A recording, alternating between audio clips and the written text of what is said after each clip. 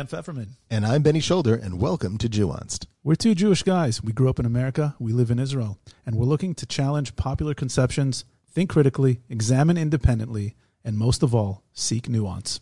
Each episode will host a different guest. Together, we'll take a deep dive into politics, foreign affairs, religion, science, technology, food, the arts, business, you name it. A lot of it will deal with the Jewish world in Israel, but not all. Our goal? To create a platform where people share their stories, insights, and visions. No talking points, no script, no agenda. Just a deeper, nuanced understanding of the world around us. Join us as we explore, think, debate, and discuss, and perhaps most of all, listen. Nuanced. You know, like nuanced, but with a J? Yeah, they get it. Dude, let's just start.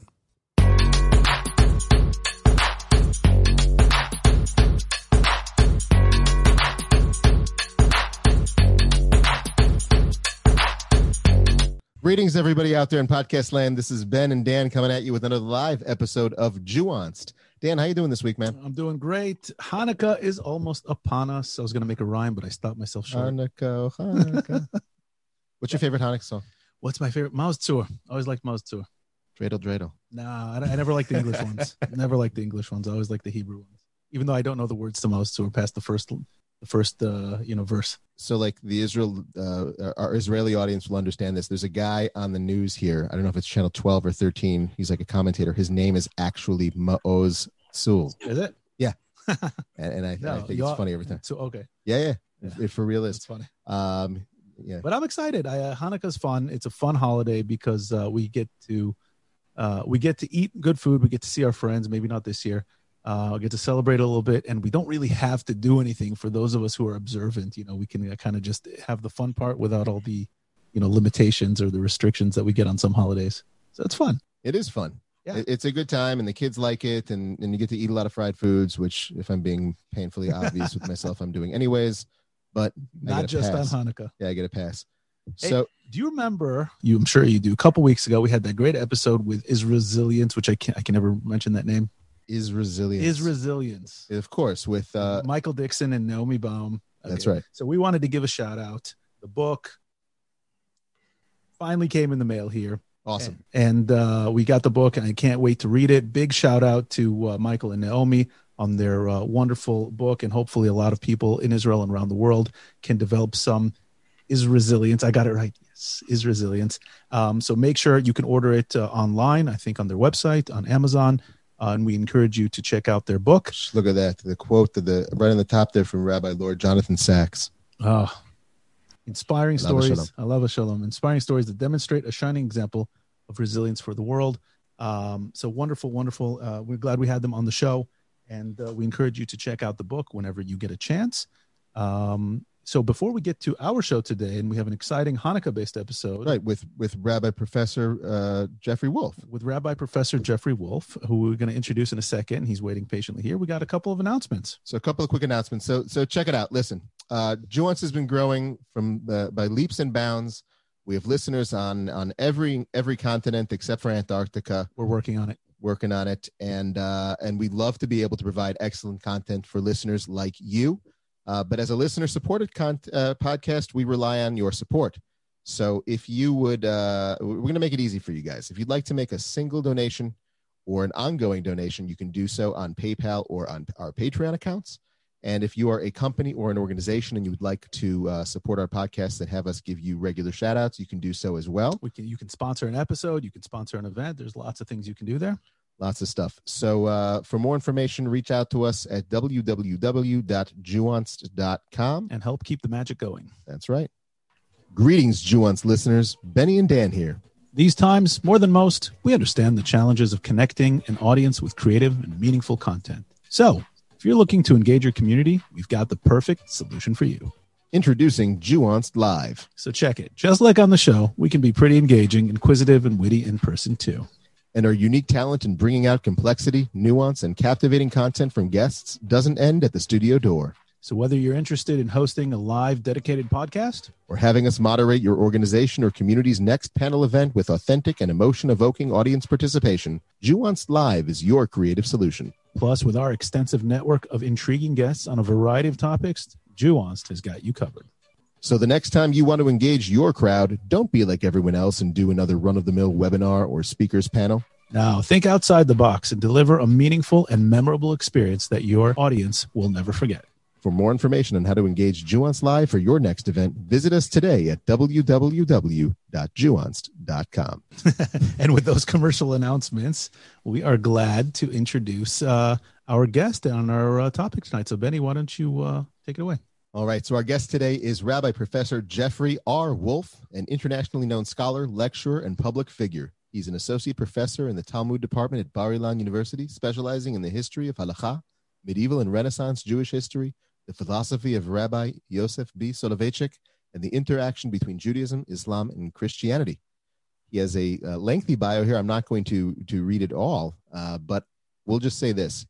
Under his PhD in medieval Jewish history at Harvard University and spent 2 years at Yale as a postdoctoral fellow, he studied for 9.5 years under Rabbi Joseph Soloveitchik, Zichrono Livracha, from whom he received smicha in 1982. He's a leading advocate and spokesman for modern orthodoxy. In Israel, he is a member of the executive committee of Ma'aleh, the Center for Religious Zionism, and was recently elected to the Central Committee, I guess not so recently because this is an old bio. Thanks, Dan. For Habayit Yehudi, the Jewish Home Party. Wow, he's proficient in 5 languages: English, Hebrew, French, Italian, and German. And maybe even 6, as my dad would say, bad English as well. He's lectured throughout Israel, North America, and Europe, and he's frequently interviewed in the media in Israel and abroad. Rabbi Wolf, how you doing? I'm doing great. I'm really pleased to be here. I'm very, very excited. I just one correction.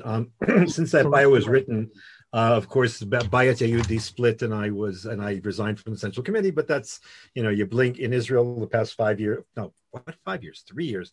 You blink and everything changes. So that's all right. We're gonna have to fire a researcher. he's fired. He's fired. Thank you so much for joining us. My pleasure. I'm really very pleasure to be here. We were very excited. We kind of love to do these thematic episodes around Jewish holidays, and we were very excited. With Hanukkah kind of snuck up on us, at least snuck up on me. I didn't realize it's this week.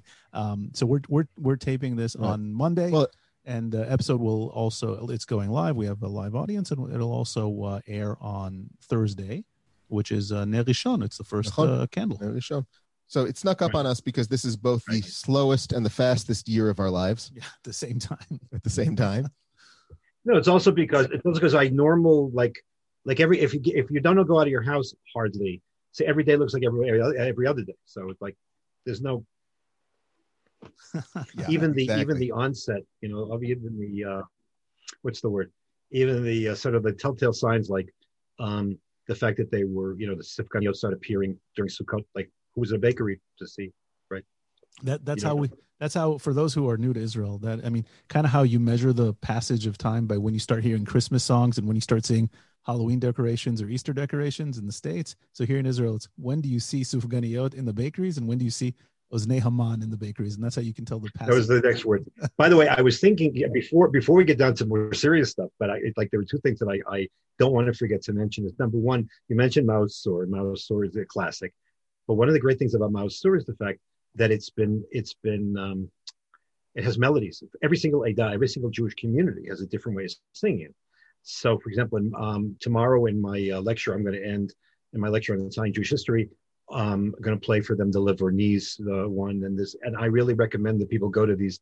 There's a website called piyut.org.il, which is now part of the National Library, and it's like you can blow your mind.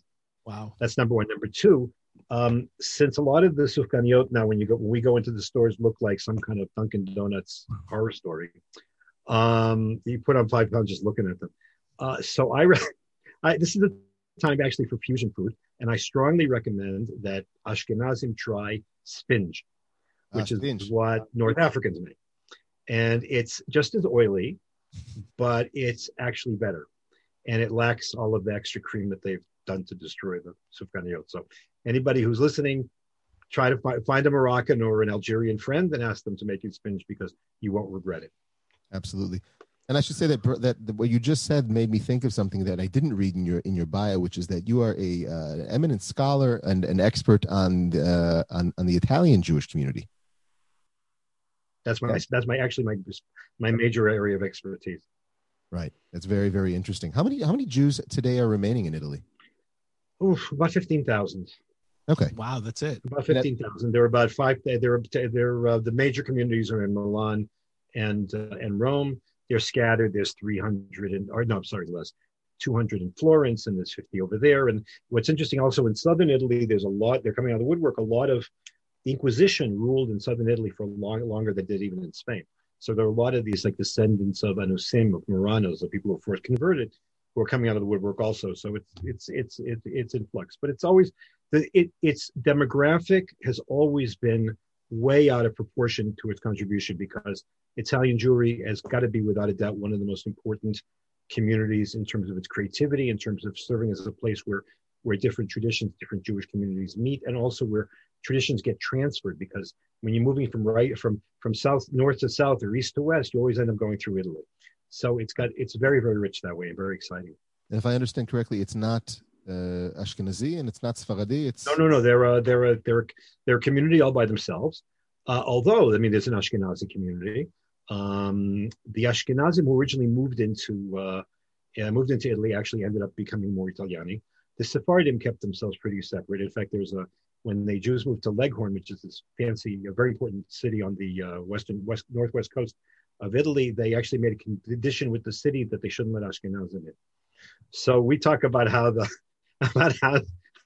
Ashkenazim lorded over the Sephardim. I mean, this has gone back and forth in very different ways over time. But they have their own minhagim, they have their own sidur, they have their own music. It's a very, very unique. That's fascinating. There are communities here. I mean, you have the Italian synagogue in Jerusalem, which I recommend everybody should visit.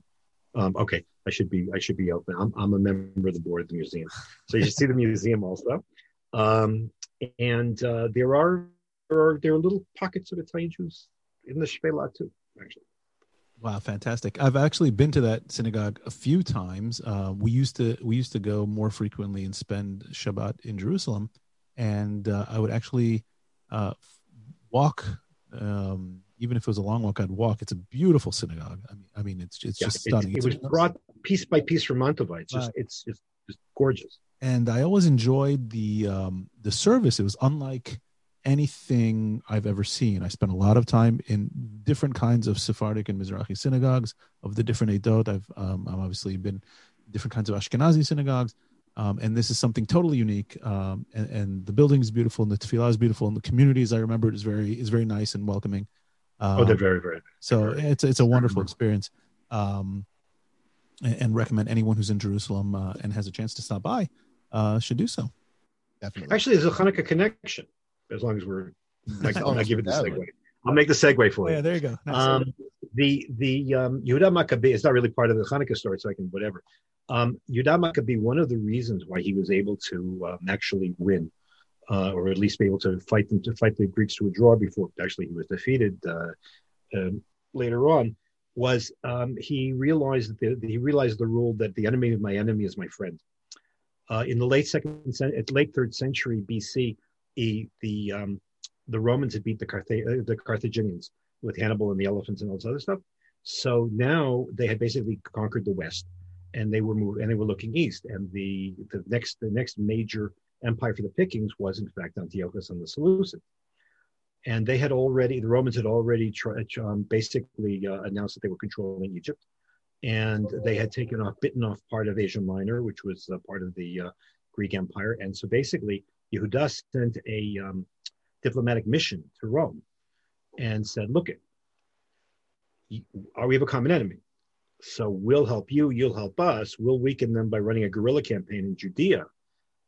We need you to move forces in Greece and Western Asia Minor to force Antiochus to move forces to meet them, which weakens his efforts here in Judea," and which is what happened at the end. And this book of Maccabees has the text of the what shall we call it? The Treaty of Mutual Defense between the Republic of Rome and it wasn't Jewish Commonwealth yet, and Judah the Maccabee. It's when you read, it's a little bit silly. I mean, or a little bit strange. The Romans say that you'll come and help us when we need help, but the Romans don't need help. right? And the Jews say, when we need help, you'll come help us. But it was supposed to be forever and ever, and they exchanged gilded tablets. They're going to be put up about how the Romans and the Jews are going to love each other forever and ever.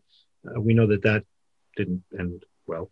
Hold on there, Jeff. If let's take a step back here, if you don't mind. Sure.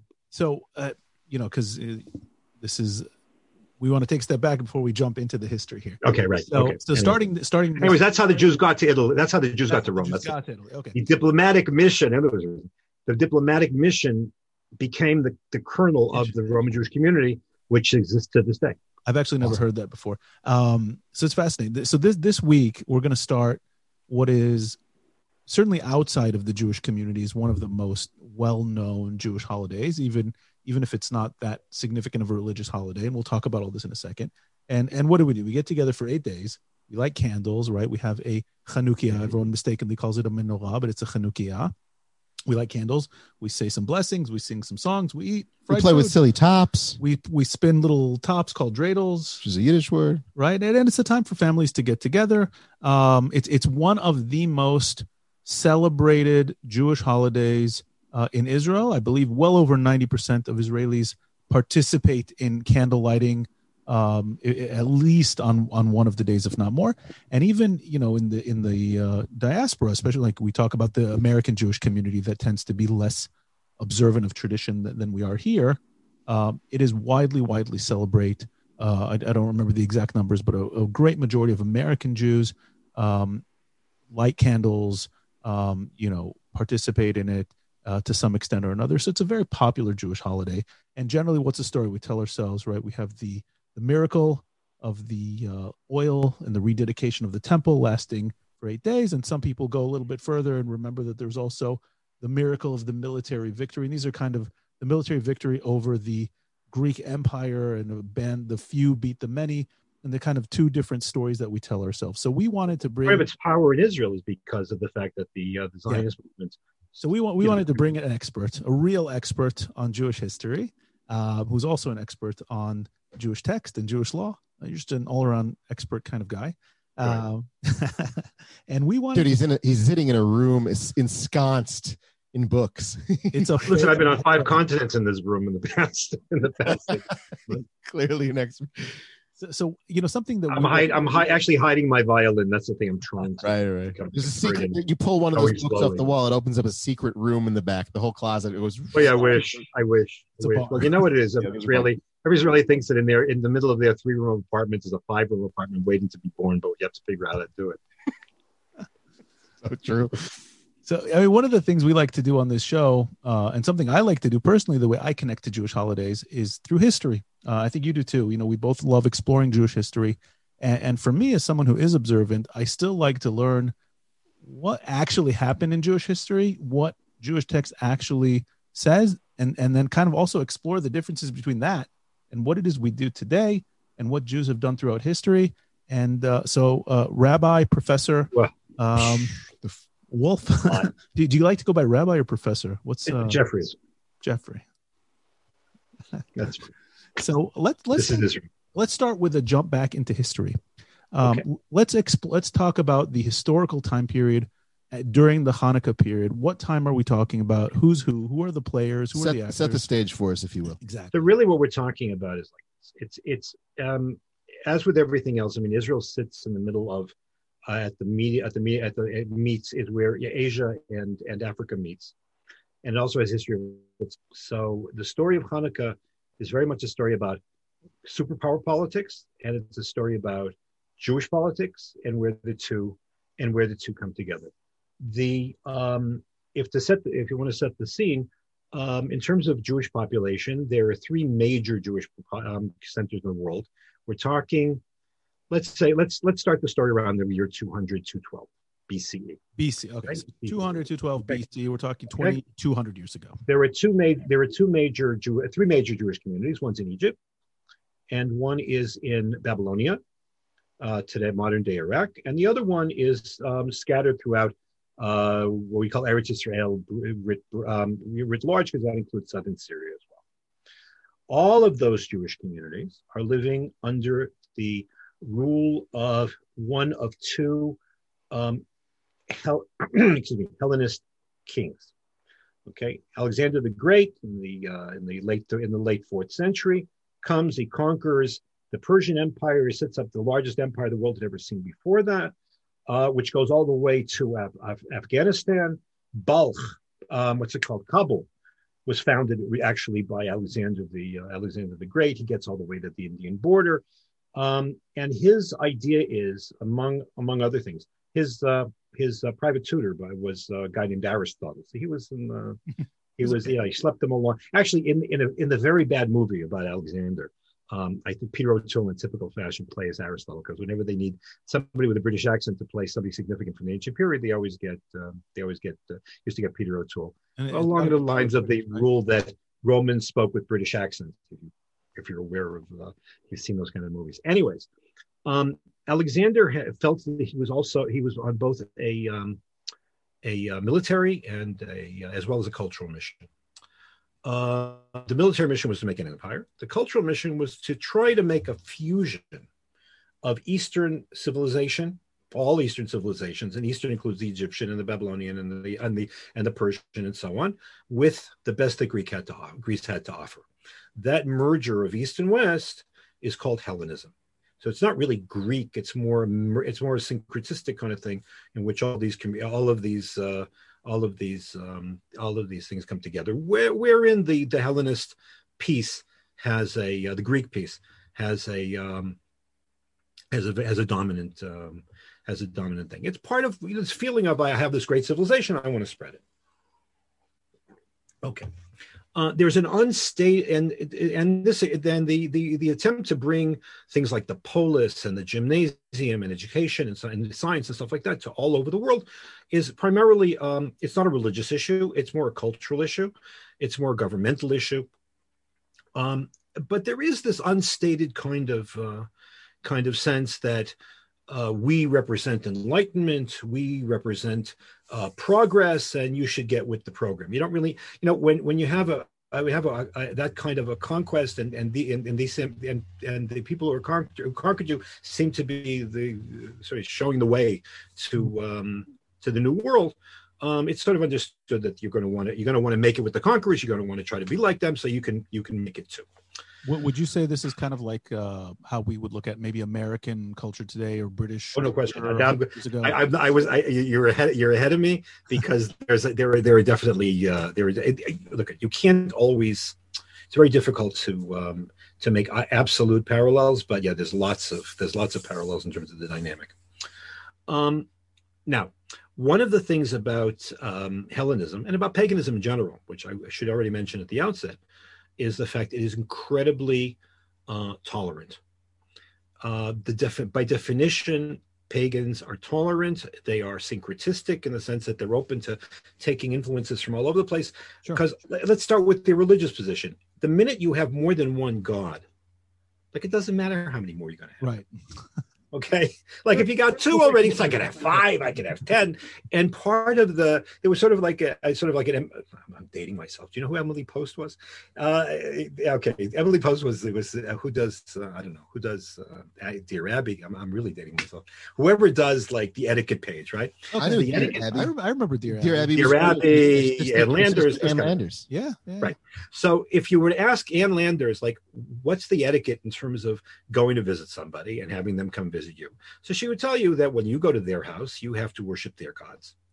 And when they come to your house, they'll worship your gods. And that's understood. Everybody was cool with that because, listen, it's a difference. Yeah, it's this God, my God, this God. And not only that, but it's almost natural, since everybody more or less, all gods, more or less, I mean, there's a limit to how many powers there are in the world that you can have gods for.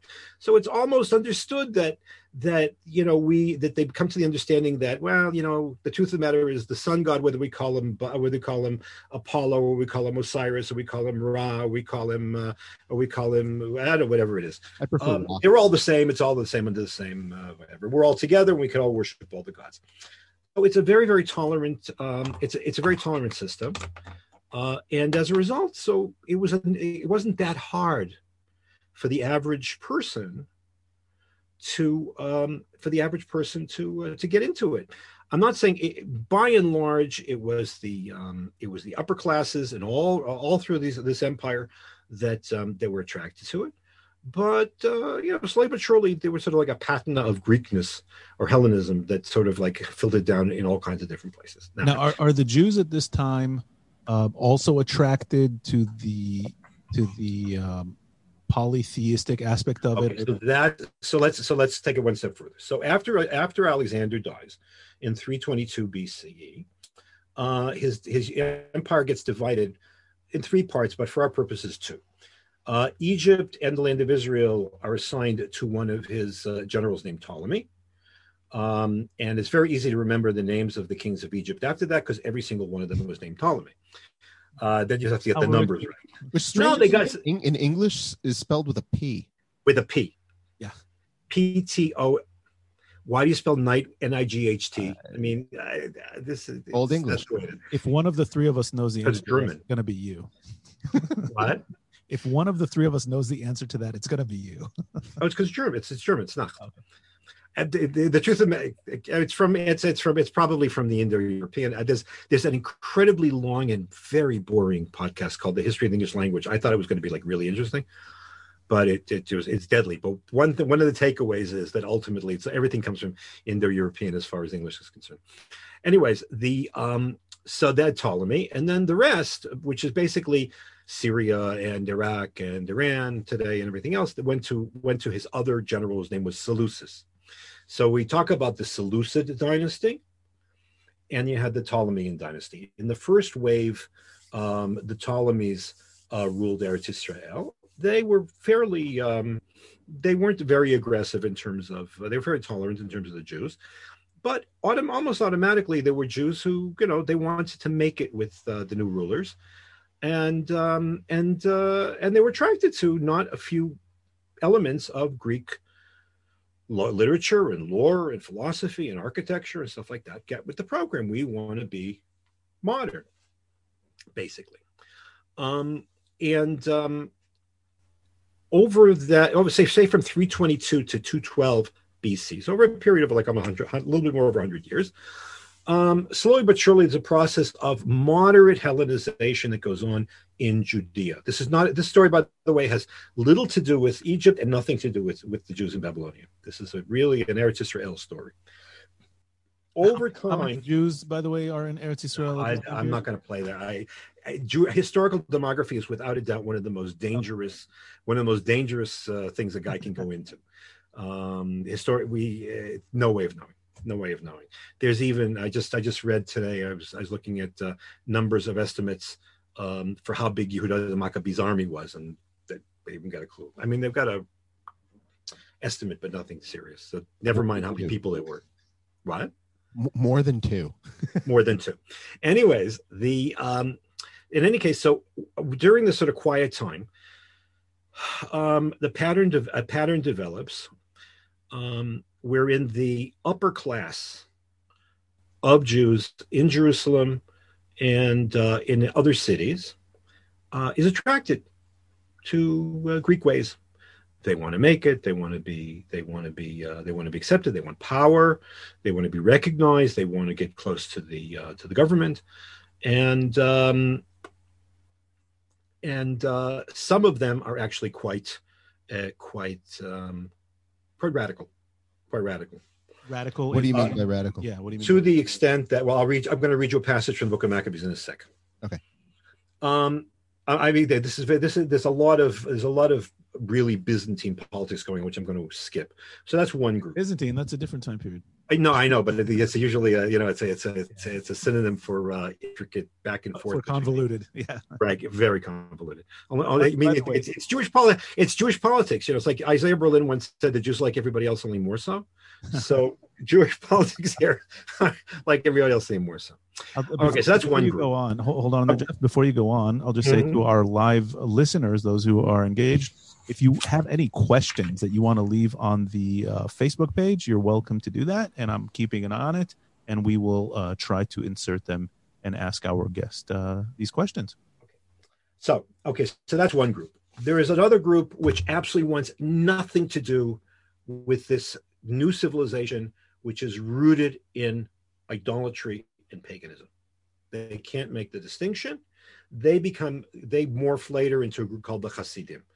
Because at the end of the day, the enemy of Judaism from day one was paganism. Whether it's a matter of polytheism, and everything that came from that. So they were absolutely allergic to that. So we have two extreme groups. It's not surprising that part of this is many of these people actually lived in what we call in Israel the periphery, the peripheria. They did. It's not a coincidence that the Maccabees themselves came from Modi'in, which was out. It wasn't a big city; then it was just a little village out in the middle of nowhere. And then in the middle is the average guy, even in the cities, who there's nice stuff here. People call it, and they give themselves Greek names. They're sort of like posing as sophisticates, and what's wrong with using the architecture? There's sort of a lot of moderates in the middle. It's like people in Tel Aviv that name their kids Tom and Sean. No, those are the Hellenizers. Yeah, I know. I'm saying it's like today. Okay. So really, I mean, on the spectrum, but really can divide the population into three parts. In 212, the Seleucids conquer Eretz Yisrael. Antiochus III conquers Eretz Yisrael and makes it part of the Seleucid Empire. And he was also pretty, he was pretty chill. I mean, it was considered to be a very moderate and very benign king. His son, however, Antiochus IV, who called himself Epiphanes, the Great One, and everybody else called him, before he was even enthroned, apparently, was called Epimanes, the Meshuggah, succeeded him. Now, Epiphanes, Antiochus was, number one, a true believer. He was apparently profoundly devoted to a vision of a totally Hellenistic world in which progress and enlightenment just became it characterized his entire empire, which at that point is huge. Now it includes Eretz Israel too. Number one. So he's a true believer. Number two, he apparently believed that if there could be one homogeneous culture which unites his entire empire, then that would be a way of consolidating his empire, which is now under pressure from the Romans, for example. So that's number two. Number three, his father had actually been defeated by the Romans, and he wanted payback time. And in addition, he had, when he lost to the Romans insisted on this enormous tribute, which he didn't have. He had a terrible, terrible cash flow problem. And this opened up, among other things, an opportunity to two ne'er-do-wells, both of whom were priests, both of whom were Kohanim, to try to play him for their own benefit. One's name was Jason. Okay, by the way, apparently his grave is in Rechavia. If you know Kever Yason in Rechavia, that is apparently, it was his grave. He's not there anymore. It's on Rehov Harif. It's up in the side thing. One was Jason. The other one was Menelaus. Menelaus, everybody knows. But the two of them were playing off Antiochus, or Antiochus playing them, against each other. Each one was taking huge amounts of money and bribing him to make him high priest. This is around the year 170. Okay. Sorry to interrupt you for a second here. So we're after the destruction of the first temple? Oh, yeah, this is way after the destruction of the temple. The destruction of the first temple was 586 BC. 586 BC, and has the second temple been built yet? Or? It was the second temple was dedicated in 516. 516. Okay, so the second temple has been standing for a very long time already. Okay. In any case, I assume that everybody. Okay, you're right. I should have started. Just want to make sure. No, I'm sorry. Anyways, so and by the way, so if you're the high priest, that means that you're in charge of the temple, but it also means you rule the country because the source of power is the temple. It's the focal point for Jews around the diaspora. That's what it is. In any case, they go back and forth, and they're deposed and they're brought back, and so on and so forth. Each one has a party. What's common to both of them is the fact, aside from the fact they're unprincipled, is the fact that Jason is a moderate to radical Hellenist. Menelaus is a Hellenist on steroids. And he wants to suck up to Antiochus, but he also, I think, in principle, believed that believed that that Jewish separateness, Jewish uniqueness, was a bad thing. And apparently, it's to Menelaus and his party that the author of one of the major sources that we have of the story, which is the Book of Maccabees, which was apparently written by somebody in the Maccabee party after the victory. So you have to sort of take it with a grain of salt because it has an angle, but still it's considered to be essentially reliable historically. The first chapter, after discussing Alexander and just before Antiochus, says as follows. This is Maccabees 1:11-16. In those days there went out of Israel wicked men, and they persuaded many, saying, let us go and make a covenant with the heathens that are around about us. For since we departed from them, many evils have befallen us.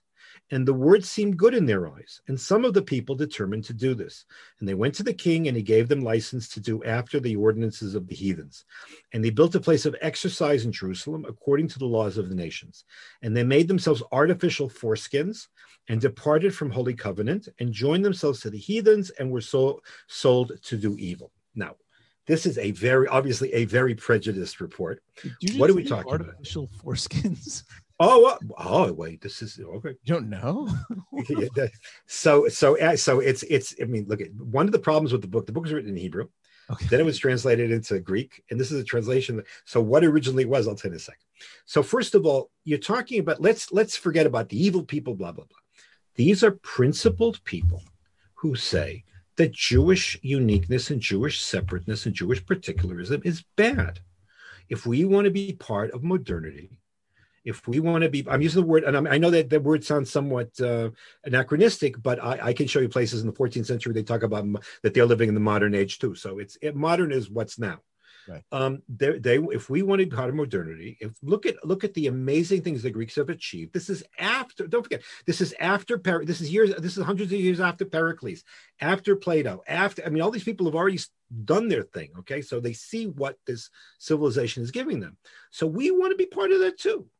So let's be like covenant with the pagans means let's become part of the big world. Why do we want to sit in our little damp little corner of the world and be primitives? Was there an element of wanting to adopt the pagan religion as a part of that? So that's the question. Number one. So what they did was they got. Yason actually first, and then Menelaus got permission to make Jerusalem into a polis, meaning that it would be structured like a normal Greek city with all of its institutions, the most important institution being a gymnasium. Now, the word gymnasium means a place where you exercise naked, and it was dedicated always to the gods. And the whole Greek culture, which is based on the adoration of the human body and the perfection of the human body. And there's this wonderful book. I bought it from all my kids. My copy was printed in 1970. Okay, so long as I've had it. It's called Mythology by Edith Hamilton. She has a line here which is really, really important for our purposes, in which she says, you can see the picture. She says the Greeks made the gods in their own image. Wow.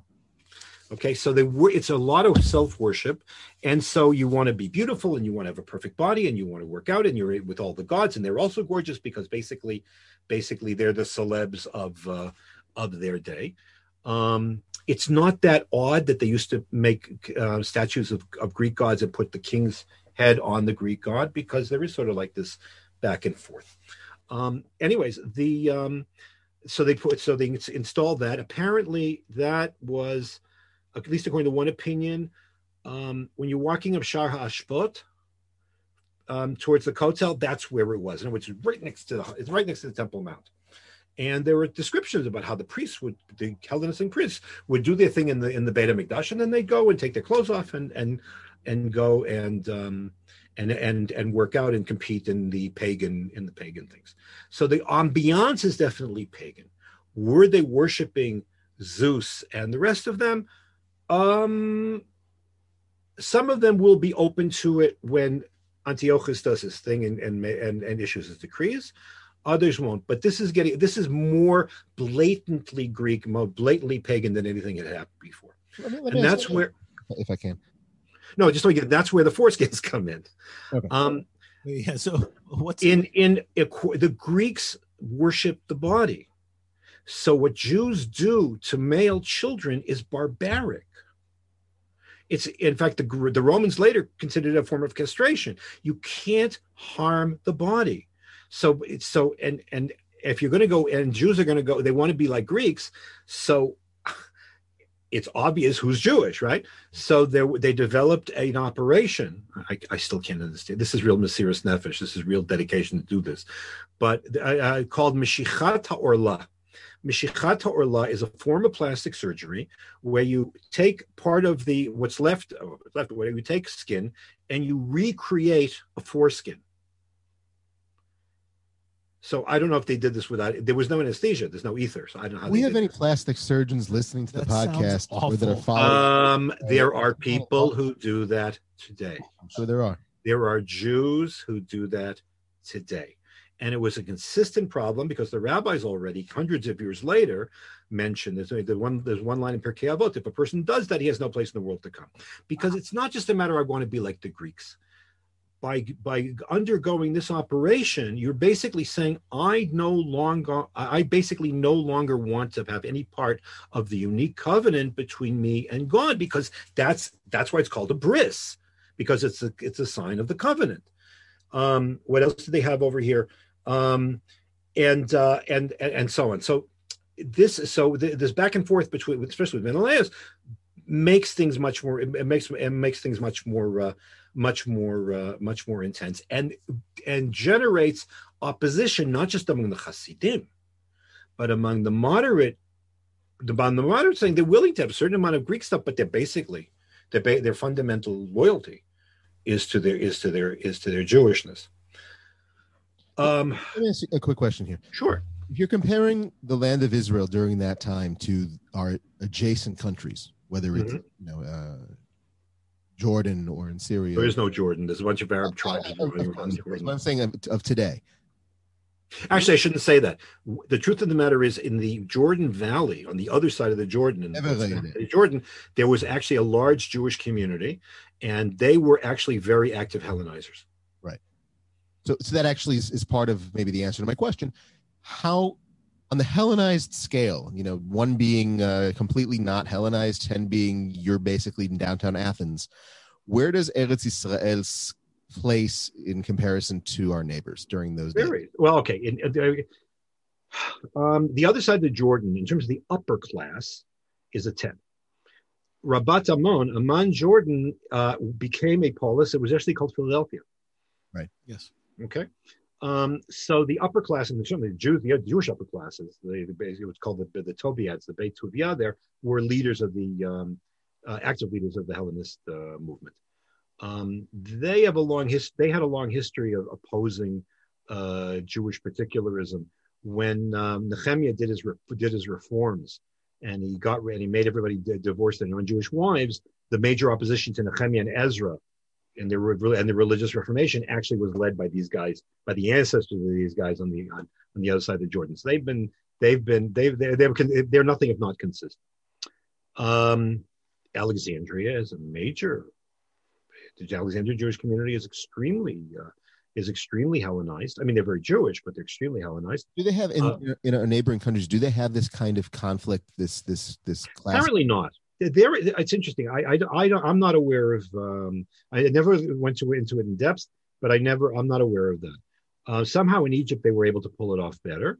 Maybe it wasn't so extreme. Maybe because they weren't. It wasn't a matter of the temple in their face. I'm not sure.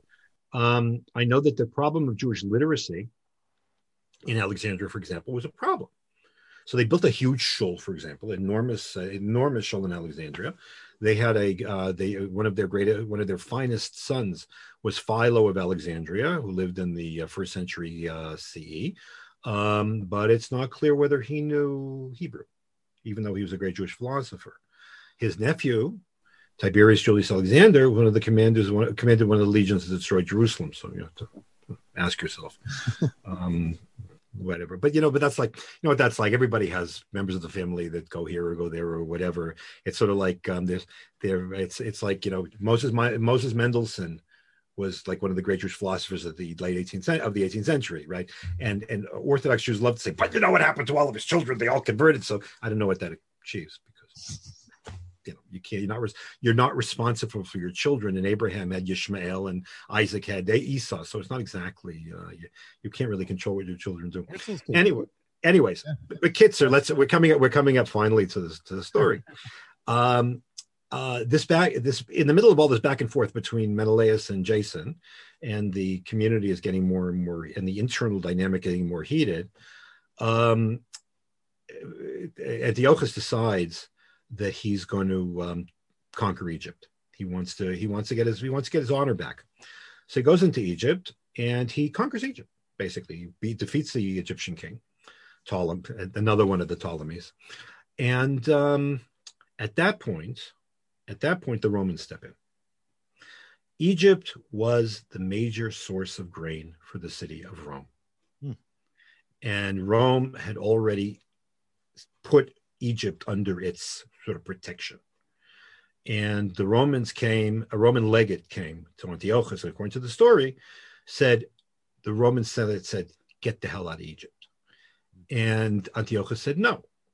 And the Roman legate, according to the story, took a staff, drew a circle around Antiochus, and said, you have until you leave the circle to get the hell out of Egypt. And if you don't, you'll be sorry. And since Antiochus realized he couldn't beat the Romans, he beat a retreat, and he was humiliated, and he was angry. Meanwhile, the rumor got to Jerusalem that not only had Antiochus been defeated or had been humiliated, he was dead. So there were riots against Menelaus, and they threw out all of his people. And Antiochus hears this, and he gets to Jerusalem.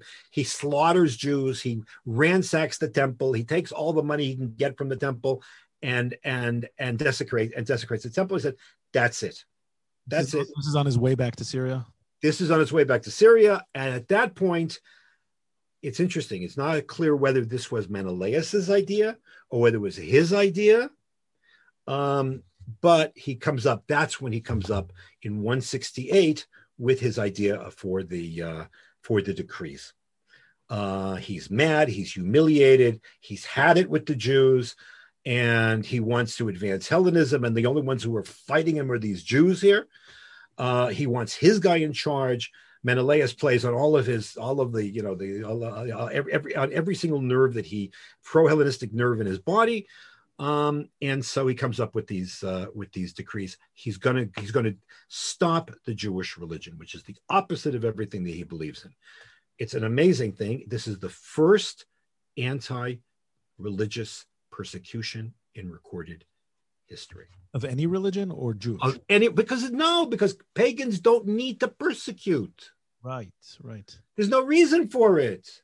If I conquer you, I'll let you have your gods. You worship my gods. No, it's the same thing I said before. It makes no difference. What's the difference?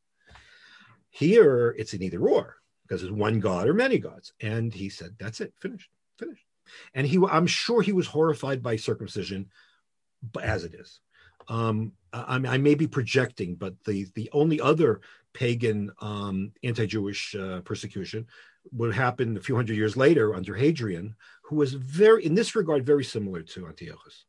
And in fact, a lot of the stories that we tell about Hadrian actually go back to the story of Antiochus. And in the Jewish memory, sort of like the two get merged. The story, for example, of Hannah and her 7 sons, which everybody knows. Her name wasn't Hannah, really, it was Miriam Bat Tanchum, but let's not, or Haisha, the woman, as it's in one of the sources, apparently goes back to Antiochus, not to Hadrian, even though the rabbis remember it as Hadrian.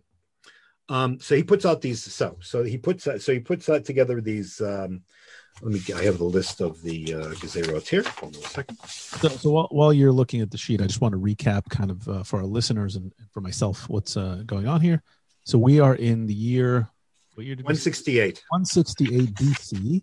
Okay, there are 2 competing remnants of the Greek Empire, 2 Hellenistic empires, one based in Syria, the Seleucids, one based in Egypt, the Ptolemies. I pronounce the P. And don't pronounce the P, man. I pronounce the P. Silent P. Silent P. And the Seleucids try to conquer the Ptolemies. The Romans say, He goes back, and then humiliated, takes it out of the Jews. And he takes his rage out on the Jews, who are the first people he meets. Who are the first people he meets. But they're also celebrating that he died, though he didn't. Okay, so that's part of it too, right? So they're celebrating the fake news, right? Fake news. We talked about fake news. Yeah. Okay, so now, understand. So he decides he says that's it. I'm putting Menelaus in charge. He's going to be the one he's going to rule the country, and I'm just going to. This is it. So in the beginning of the winter of 167, you have the following edicts. Number one, no more worship of the one God in the temple. 2, a demand that the Sabbath and the holidays be desecrated. That that on the site of the temple, altars be put up for the worship of Greek. Well, it's not clear. Either Greek gods or one of these sort of like syncretic gods. You know, it might have been Baal dressed like Zeus, something like that. The only things that can be offered up in the temple are pig. And by the way, that was what you offered. You either offered goats or pigs. One of the signs that archaeologists find in Israel, for example, if you want to know whether an altar was a Jewish altar or an Israelite altar or not, is what kind of bones do you find? Canaanite altars it's all pig bones, and Jewish and Israelite Jewish altars are kosher animals. What else? Jews must eat non-kosher food. Jews are not allowed to circumcise anymore. And anybody who obeys any of the laws of the Torah will be killed. That's that's pretty heavy. Clear cut. Yeah. And Menelaus. Wow. And Menelaus, who apparently was one of the people that came up with some of these ideas. It's interesting. There's I was not aware of this, that there were some scholars who think that actually Antiochus didn't come up with this whole list. It was actually the really radical Hellenists who came up with Jewish Hellenists. Reminded me of a theory that was posed in the American Historical Review about 20 years ago, that suggested that the expulsion from Spain was not planned by Ferdinand and Isabella, but by Jews who had converted to Christianity and who were embarrassed by the continued existence of Jews in Spain. That's interesting, because it would make you think, how would a Seleucid emperor understand all of these rules of Judaism? Right. But you just have to tell them enough to say that all you have to say enough. They're not worshiping our gods. They castrate themselves. They mar their children, and basically their Torah is the thing which is preventing them from getting with the program. So I mean, you don't need more than that either. So anyways, so then they go. So it's against that background of those decrees that the temple is desecrated, from a Jewish point of view, on the 25th of Kislev, 167. 167. Okay. In other words, 168 rather. I'm sorry.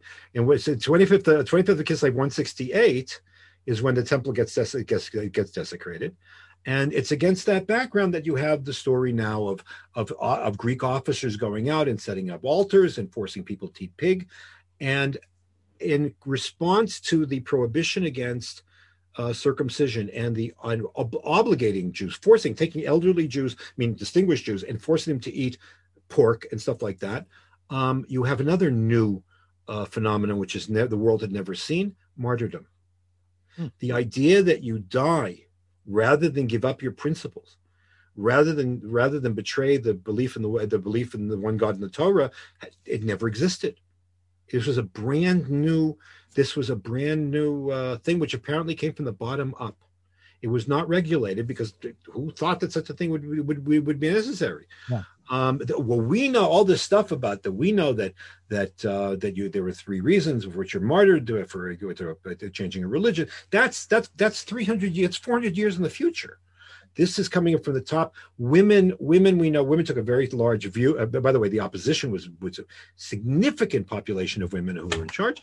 The authors of Maccabees tell stories about women who endangered their lives to be able to make sure that their children would be circumcised. They would do it publicly in order to attract attention to offer themselves. They were punished, thrown off. In one case, horrible. I'm not going to go into the details, but horrible things would happen to them. stories about of people who martyred themselves. They'd rather die than violate any of the laws of the Torah, including eating non-kosher food, which, by the way, according to later Jewish law, is if somebody tells you eat a piece of pork, so you say, "Can I have some salt, please?" And, or whatever you eat pork with. But there was really a tremendous upsurge. On the other hand, I'm sure there were lots of Jews that were, closer on the extreme end on the Hellenistic scale. Said, all right, fine, that's what it is. But there were enough that when a Jew went and offered to Zeus in Modi'in, and now we think that, by the way, that the town of Modi'in today is actually more or less in the area where the original Modi'in was. Matityahu goes up, kills a Jew who decides to worship Zeus. There were enough people to start a rebellion, which was really a guerrilla war, but enjoyed enough support from the people, because even those who weren't Hasidim, even those who were not who were moderate Hellenists, because there's lots of these guys have Greek names. I mean, so they're obviously not going to be that they opposed. This was it. I mean, you want to have up to here, that's fine, but this was hit them where they lived, and that's where the support, both active and passive, for Matityahu and later Yehuda Maccabee came from. We talk about the Maccabees, right? We talk about the Maccabees. Who are the Maccabees? Matityahu. I think you hear this more in Israel than you do maybe in the States. But so tell us about Maccabees. No, about Matityahu and so the Maccabees. So part of this story is actually an intra Kohen story, because not all just because you're a Kohen didn't mean you had power. You were part of the power structure in the temple. There were various dynastic families. I'm going with all the names now. Various dynastic families which at different times ran the temple. And those who were Kohanim, but who weren't part of the power structure, so they got their priestly gifts and stuff like that, and they taught or whatever it was they did. The Maccabees were from a non-power structure, or the Hasmoneans, I should say, non-power structured, a Kohen, a priestly family that were not part of the power structure. That's why Yehuda could later become king. You said Hasmoneans, or as we say in Hebrew, Hashmonaim. Hashmonaim. That's the family name. The family name is Hashmonaim. Hashmonaim. Maccabees, Yehuda Maccabee. What's this come from? Does it mean hammer? There's all kinds of different theories. It does not mean mi kamocha be'elim Hashem, even though that's what they like to say. It probably means a hammer. I mean, that's kind of thing you would call a successful guerrilla warrior. So anyway, let's go ahead. So to continue the story, so it takes a year. It takes a year, and Yehuda manages to run a really brilliant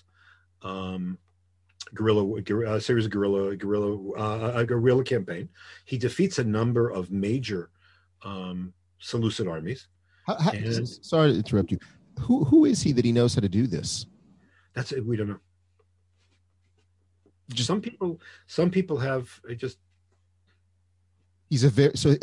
Chances are he's probably Oliver Cromwell was a politician. He was a local leader, and he led the parliamentary armies and defeated the Cavaliers and executed the King of England.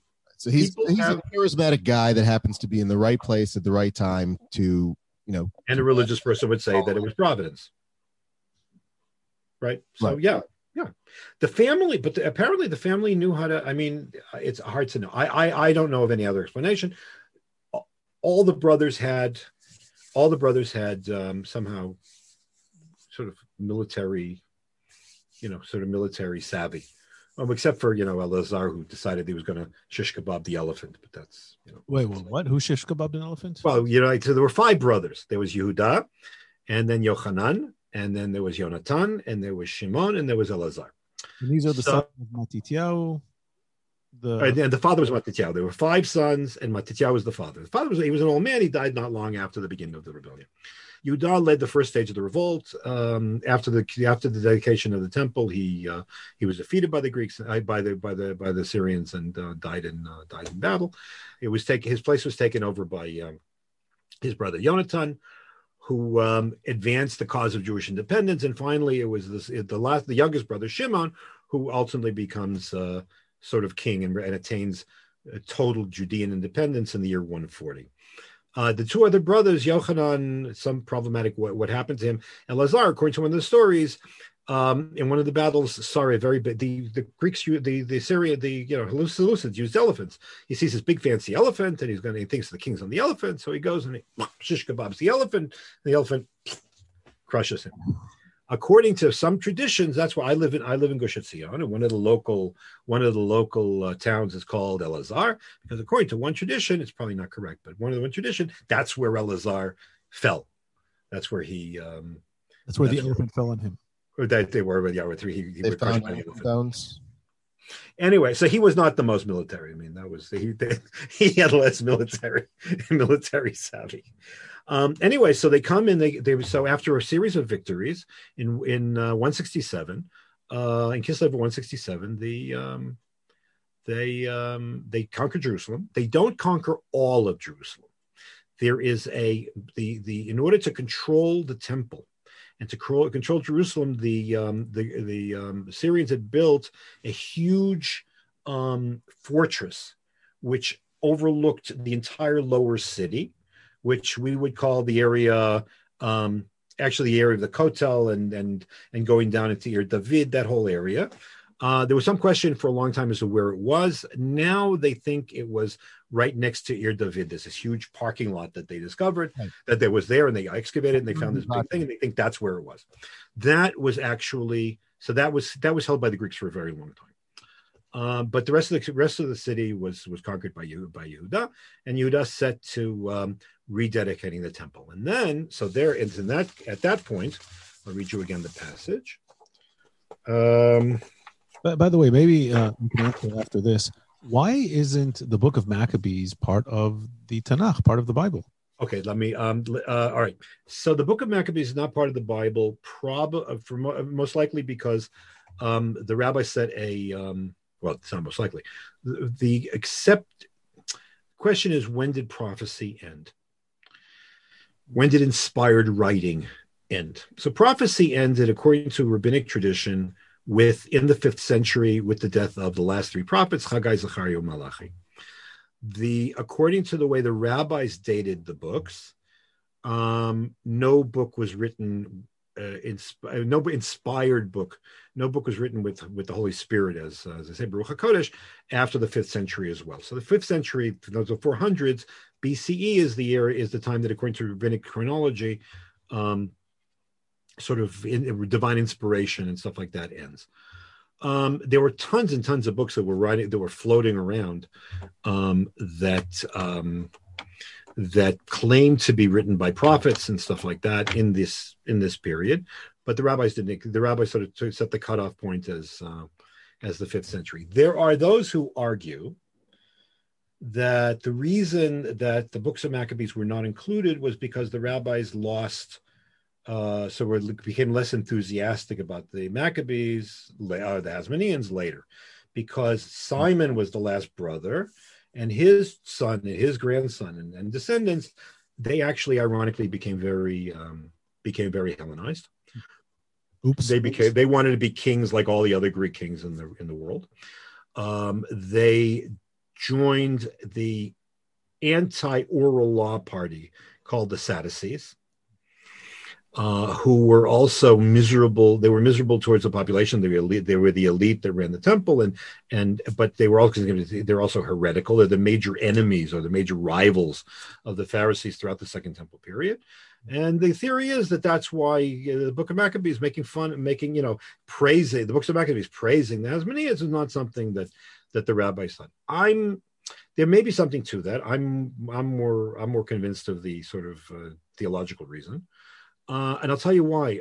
I don't think the rabbis had a mixed attitude towards the Hasmoneans. They did not like Simon's children and descendants for the reasons that I mentioned. But there were plenty of statements in rabbinic literature which have very positive things to say about the capture of Jerusalem and the look at we in the prayers that we in the prayer that was inserted early in the regular liturgy, say 3 times a day during Hanukkah. There's no mention of, by the way, there's no mention of the cruse of oil.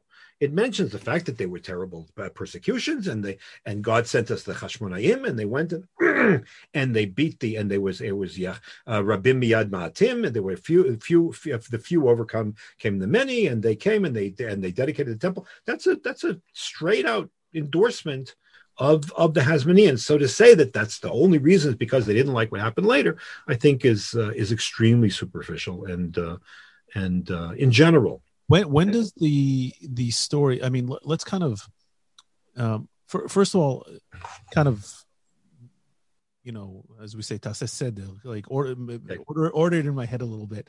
Okay. I forget my English sometimes. We all become illiterate in 2 languages. Yeah, exactly. So we get our sources, our historical sources on Hanukkah and on this story from the Book of Maccabees. The books, there are 4 books of Maccabees. The ones that are most historically accurate are the first 2. They're also the earliest one. The first one is the most historically accurate. And in addition, we have the books of Josephus, right. Yosef ben Matityahu, in his history, the Antiquities of the Jews, which starts on the creation, goes all the way up to his time. But he's living 200 years later. But he's 200 years later. But he's a Hasmonean. He's a descendant of these guys. He is a descendant of the Hasmoneans. He himself is part of he's a Cohen, and he's part of the Maccabee, the Hasmonean family. So again, look, ancient historians are not modern historians. They have different angles. They write differently, but more or less, he's a major source. So in any of these texts, where, and maybe you'll get to this soon, or you're planning on it, where does the miracle of the oil and all okay, so let me get to that. So they come. So from what we know from Maccabee, from the Book of Maccabees and from Josephus, on the 25th of Kislev, in other words, a year later, they go in. Well, I'll read you what he says. And then Judah said to his brothers, this is chapter 4, verses 36 to 59. I'm not going to read all of this. Behold, our enemies are crushed. Let us go up to cleanse the sanctuary and dedicate it. So the army assembled. They went to Mount Zion, and from there they saw the sanctuary desolate, the altar profaned, the gates burned, and they cried, and they rent their clothes. So they went and they cleaned the Beit HaMikdash.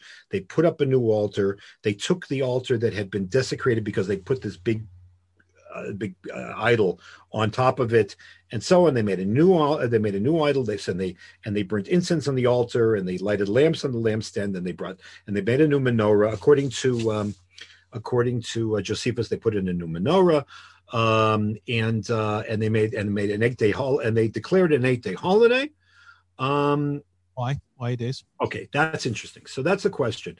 Some think that when Solomon dedicated the temple, the first temple, it was also an 8-day holiday.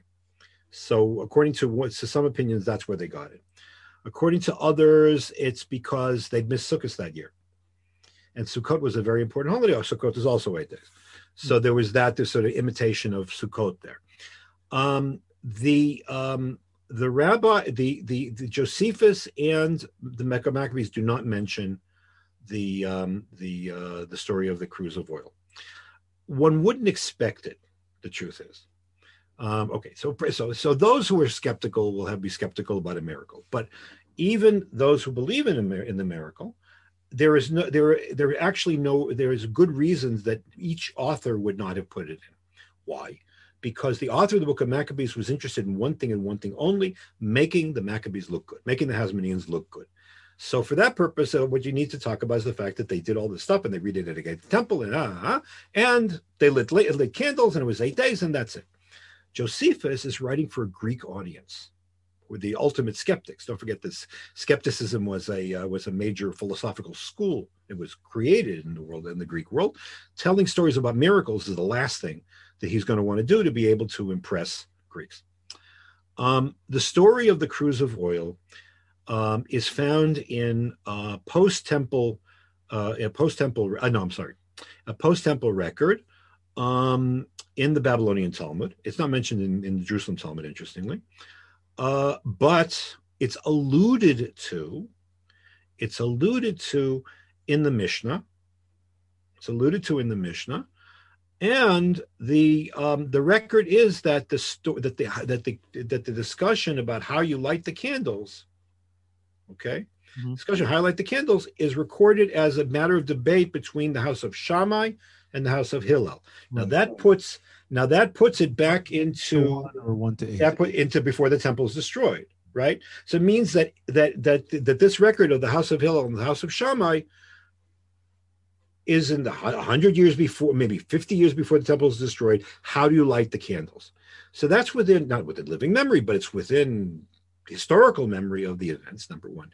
Number two, the entire debate is predicated, would you start with 8 and go down to 1, or go from 1 to 8, is predicated on the idea of the story of the miracle, right? So if you have one cruse of oil lasts 8 days, then okay, so you're going to start with 8 and go to 1. I mean, that's the whole deal. Now there are those who will say that somebody later. There are scholars who are skeptical, who in general don't accept miracle stories, and they'll say, well, they made it up, and then they whatever. But from a responsibly historical point of view, if you accept the authenticity of the traditions, I'm generally. I generally, not just because I'm the Orthodox rabbi, but also because I have a profound respect for oral traditions. Oral traditions have a tendency to be preserved in their essence over long periods of time, and as a result, so if I personally am always willing to bet on the side of err on the side of caution. The person who I mimic in that regard is actually a professor at Yale. So, professor at Yale's name is Donald Kagan. He is a world's expert actually in Greek history, and he says his following. I wrote this in an article in Mimesis, I think. He says when he was a kid, he believed all the stories that he heard about Greece. When he was a grad student, he said, I don't believe anything. He says, and as he went through he's a Sterling professor at Yale. That's like as high as you can go. That's like being a member of the general staff. He says, as time has gone on and he's done more and more research, he says, I absolutely will accept the veracity of all my sources and absolutely impossible to accept them. So, in other words, unless it's absolutely contradicted, he's willing to give credence to ancient sources. And if he can say that about Greek mythology and Greek sources, I'm willing to give the benefit of the doubt to the whatever. But it's certainly true. But even let's do this more cautiously. Even those who want to have their doubts about the story, it's patently clear that not long, within 150 years after the rededication of the temple, Jews thought that that's what happened, and that's why they should organize their lighting of the candles accordingly. It's strange. Does that make sense? It makes perfect sense, and at the same time, it doesn't make sense at all, because it to somebody who's less inclined to believe that story, it seems like the historical record of what the Jews did in at the time, the actual rededication of the temple and the story that preceded it, of the defeating of a military power. Right. Who are we? We defeated military power. It is, to many, in and of itself, a miraculous series of events. Right. So I'll take it one step further. Let me ask you about excuse me, I'm going to cut you off. Let's take the story and see what it symbolizes. Okay. The miracle of the oil was only seen by who? A couple of priests. Right. The people. In other words, right. People going in there and lighting the oil. So what are we talking about? We're basically talking about what Nachmanides in the 13th century talks about, a hidden miracle. What's the point of what is the and here we actually get to the question of creation of Hanukkah. What's unique about Hanukkah, and not unlike Purim as well? Why were they holidays that the diaspora dafka got into? Because all of the holidays that are written in the Torah are basically Cecil B. DeMille or George Lucas types holidays. They've got big events and big effects and all kinds of stuff, and it's all out there and so on. The story of Purim can easily be described as a coup. You had two parties. There was the Haman party and the Mordechai party. And the Mordechai party won. Why make a holiday? Because because Purim is based on the premise that God is the author of history and he works behind the scenes. The exact same lesson is the exact same assumption is what validated the creation of a holiday on Hanukkah. It's not just the military victory. On the contrary, the military victory is an expression of the fact that God at the end is the author of history. It's the same, and in Purim together with Hanukkah become the ideology or the religious framework for Jewish survival in the diaspora. Because in both cases, you're talking about history, the rules of history being violated to save the Jews. In one case, it's a physical. In the case of Purim, it's the Jews are saved from physical destruction, and in the case of Hanukkah, it's a spiritual destruction that they're saved from. In the face of greater enemies who are trying to. Correct. So in the case, so here, and what's striking, by the way, it brings us to something, an aspect of Hanukkah that people don't really pay attention to. Part of it because they don't read the Book of Maccabees. I strongly recommend reading the Book of Maccabees. I think I'm going to have it's available in English. The best edition in Hebrew was put out at Maccabees Aleph by Yad Ben Tzvi. You can get it with all kinds of commentaries. It's a wonderful book, and maybe we'll have Shavua Sefer this year. You can go buy it on a discount. One of the striking things that comes up consistently in the Book of Maccabees, in the first book, anyways, is a spiritual hesitation, meaning that on a number of occasions, you find that the spiritual leadership, the religious leadership, which is Mattathias and his guys, whoever they are, they're anonymous, and then the people who take over afterwards, they have to deal with unprecedented circumstance. So one unprecedented circumstance were the parameters of martyrdom. In the early stages of the revolt, we have a funny story. It's a very funny story. Not humorous, but odd. That there were Jews that were hiding in the hills of in the Judean desert, which is what Jews do in caves. What Jews do? Kochba caves, for example. And Antiochus sends, or whoever's the local Greek commander, sends an army to go get them, and they refuse to fight. We're not going to desecrate the Sabbath. The Jews refuse to fight. And they're all slaughtered. At that point, Mattatyahu says, if we keep like this, we're not going to get anywhere. So it's mutter now. So he says you're allowed to fight on Shabbat. Now it's very odd. What, Jews never fought? This issue never came up before. I mean, it's very hard to know exactly what happened here. There have been Jewish soldiers since there have been Jews. Yeah, since day one. First of all, you have all the first temple time. Then you have Jews who were actually mercenaries in all kinds of different places. So the question of whether you can fight on Shabbat came up. And it was clear that it was allowed. So what happened here? It's not 100% clear. Some people thought that maybe it was a question of these were civilians, or maybe it wasn't a regular normal war, that maybe they should actually better to die the same way that their martyred friends had died. No, it's not 100% clear. But what was clear was that this was an unprecedented question that they had to deal with. So that takes religious guts. It's not just a question of military guts. It takes religious guts, because I'm saying now that under this circumstances as well, you can desecrate the Sabbath, which is as heavy a deal then as it is now, maybe more. On the other hand, when they come to dedicate the temple, they do everything necessary to dedicate the temple, except for one thing. When they come to take apart the altar, which had been defiled, they say, we don't know what to do with this. We don't know what to do with the stones. Can we use them? Can we clean them? Whatever. So they said, you know what? Let's let them aside, and we'll wait until a prophet comes and he'll tell us what to do with the stones. And by the way, it's interesting that that sort of hesitation, not to know what to do with these stones because they're sacred, they're not sacred, and so on, is actually mentioned in the Mishnah. In a very early Mishnah, which describes the it describes the entire structure of the temple. And this is Masechet Midot, chapter 1:6. You have a statement where it says, in the northeast part of the temple complex, Ganzu b'nei Chashmonai et avnei hamizbech sheshiktzum machzei Yavan. That in the northern part of the Temple Mount, they put the stones which had been abominized or had been defiled by the grace. So, in other words, you have a confirmation of the story. Why? You're doing all this other stuff. What's with the prophet?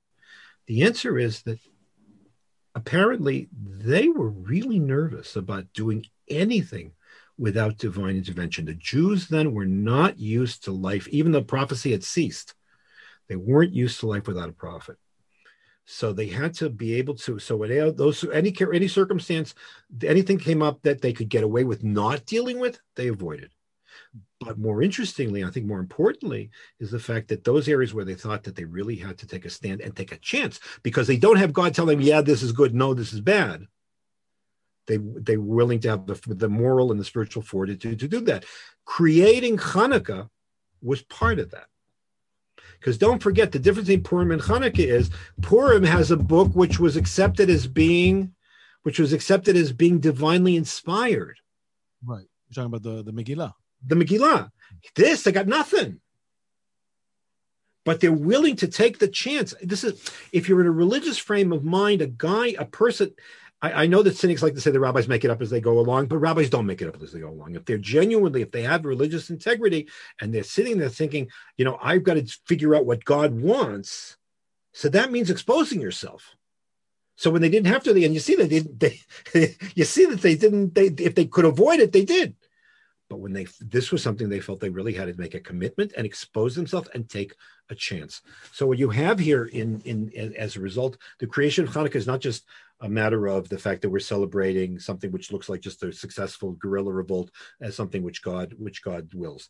And it's the rededication of the temple and all this other stuff. It's also a question of, this is the holiday of the oral law, the holiday of religious responsibility in a world in which there's prophecy, and you have to take responsibility and do what you think is right, whether you're right, even though you might turn out to be wrong, because that's what the hour requires.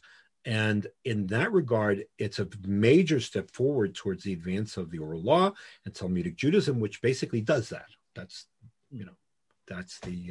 something very daring in the oral law. As a result, and Hanukkah, therefore, becomes an expression of that. So is this? So you're saying this is a unique, the institution of the holiday of Hanukkah, more or less as we celebrate it, or as Jews then began to celebrate, was a bold step by the rabbis who instituted it. I think so. That's how I read it. And around what time? Maybe I missed this in the explanation, but around what time do we think Jews started celebrating Hanukkah in some version of it? Okay, so that's an interesting question. We don't have a lot, as opposed to Purim. There's no tractate in the Mishnah that describes Hanukkah. You have a few pages in what we know about Hanukkah in terms of the rabbinic literature is an en passant mention in the Mishnah, which is already after the temple is destroyed. What happens if you have a camel or an animal? I forget what kind of animal, and is walking through the street, and it's got straw on its back, and and the straw goes and it gets set on fire by a Chanukiah. So who pays for the straw? And you have a few pages in the Talmud in Shabbat. Apropos, the Talmud in Shabbat talks about what kind of candles you light for Shabbat. So they get into a discussion of Hanukkah. It's hard to know. Just because the holiday existed didn't mean that everybody kept it. Doesn't mean that everybody kept it the same way. Reports about who did what are mixed. I think it's fair to say, Josephus reports that lighting menorah existed in his time. So it means that in the first century CE, it's already an established fact. Did it reach it? Did it make it all the way to Egypt? Did it make it all the way to Babylonia? Did everybody do everything at the same time? I'm not sure. It seems to be somewhat uneven, but you don't expect it. You don't expect it otherwise. Things take time things take time to settle in and to be established. Interestingly, there is a book called Megillat Ta'anit. It's probably the only piece of written oral law that actually dates from before the destruction of the temple, which is a list of holidays that they used to keep in the time of the Second Temple, all of which Professor Vered Noam from Tel Aviv, last year's Kalat Pras Yisrael, has noted almost all of them refer to victories of the Chashmonaim. And the rabbi said, look, after the temple was destroyed, there's no reason to remember all these holidays. So they are no longer observed, except for two. Purim and Hanukkah are mentioned there. Wait, there are other holidays, that related to the... There was, once they started with Hanukkah, the Chashmonaim went on a roll. And they made holidays for every single victory that they had. And after the destruction, there was no reason to keep remembering these holidays. Some of their names? There's Yom Nikanor, a major day is Yom Nikanor. I've heard of that, yeah. Yom Nikanor was a day of the major victory over General Nikanor. It actually happened on Erev Purim, and that was a big deal. But there's all kinds of others.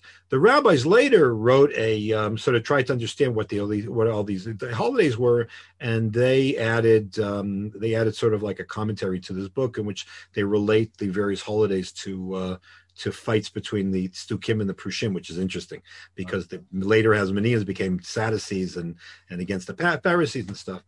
But what's important is that the two holidays that stuck are Hanukkah and Purim, which means how deeply embedded they were, certainly in terms of the Jews of Eretz Yisrael. What was going on in Egypt? It's hard to know. It's fairly clear that as far as Babylonian Jewry was concerned, Hanukkah also became deeply embedded. But we don't have there's just not enough material. There's just not information to be able to have a clear idea. So we know, we're assuming just by what's written in the Mishnah, which again, it comes around 200, 300. No, the Mishnah is redacted between 200 and 212 CE. But it includes material that is really, really, really old. It's interesting. One of the things that Professor Noam does, she did this today, Dafkin. There's one among the many Daf Yomi groups that have spouted on Facebook since January actually this is older. There's a group called Yomi, which is in Hebrew, and it's a bunch of basically academics that are doing Daf Yomi, and they share their expertise in terms of Talmudic text, especially. So today she came up with she mentioned something happened in yesterday's Daf, which she noted that many, many scholars would say, "Man, this is late. This is not authentic," and so on. And she proves that in fact it predates the destruction of the temple by at least 150 years. This one passage. Wow. So I'm. It's Shammai, who are at the beginning of the Mishnah. Hillel and Shammai live before the Mishnah. They are the last set of heads of the Pharisees in the time of Herod. Hillel is a exact contemporary of Herod. And that's clearly during the time period of Beit HaMikdash, and so So and you have to and it's fair to do the following: if you have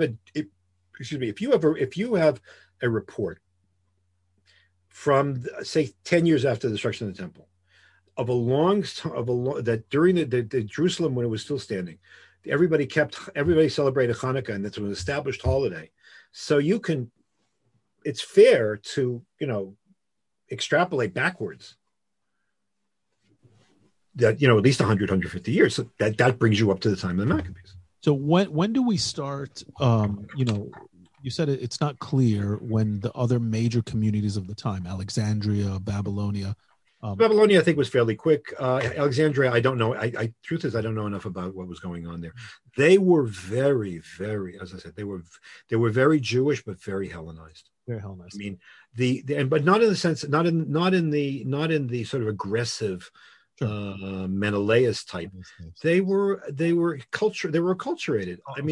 One of the let's put it this way. We were talking about demography a few minutes ago, and now we're getting a lot of what we said has the contemporary implications. many historians, okay, there were some who questioned this, but it's pretty much a given or a consensus among historians that at the time of the destruction of the temple, the 10% of the freeing people in the Roman Empire were Jews, which would mean about 8 million Jews. Wow. If you add 1 million Jews in Babylonia, you get 9 million Jews. Okay, so now it's good just sitting. In 1789, the world Jewish population was approximately 1.3 million Jews. 900,000 Ashkenazim, 400,000 Mizrahi Jews. What happened? What happened? All the Where'd they go? What? Where'd they go? Assimilated. Right. And so when did they assimilate? So a friend of mine at NYU, Professor Larry Schiffman, he told me this the first time. He says after the destruction of the temple, most Jews in the Roman Empire had become so assimilated, so Hellenized, that when the temple was destroyed, their last tie to their Jewishness disappeared. Or maybe they saw in the destruction of the temple a sign, or they were subject to Christian propaganda that Jesus foresaw the destruction of the temple, and therefore they became Christians, whatever it is.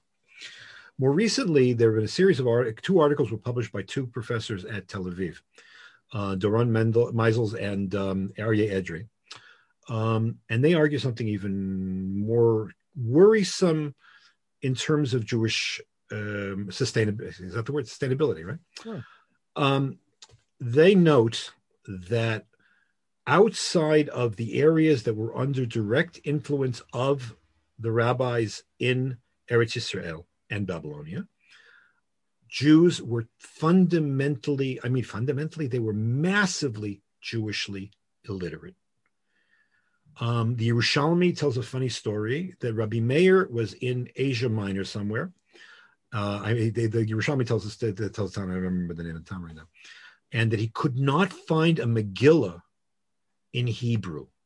All he could find is a Megillah in Greek. Now you can read the Megillah in Greek, but the fact that he could not find anywhere a kosher Megillah says everything. Mm-hmm. And so that these two scholars say, look at these guys were absolutely Hebraically illiterate. So they were able to read some stuff in Greek, and they had the Septuagint, which is the Greek translation of the Torah. But at the end of the day, their literacy, their Jewish literacy, was so woeful that the process of assimilation was just inevitable. And they argue that for some reason the rabbis decided to concentrate on the Jews in the areas that were under their direct aegis. In other words, Egypt and Babylonia and Israel and elsewhere, Greece, Asia Minor. They didn't take responsibility for. Question is, if they're right, question is why. The one exception is southern Italy. The rabbis in Eretz Israel took really had serious concerns for the Jews of southern Italy. There was constant traffic back and forth. They even sent, we know that there's in the period after the Bar Kokhba revolt, one of the Tanaim who's mentioned in the Mishnah, Matya ben Cherish, was sent to Rome. It was the first shliach chinuch of the Sachnut, and he set up a yeshiva there, and so on. But the Jewish illiteracy elsewhere was just massive.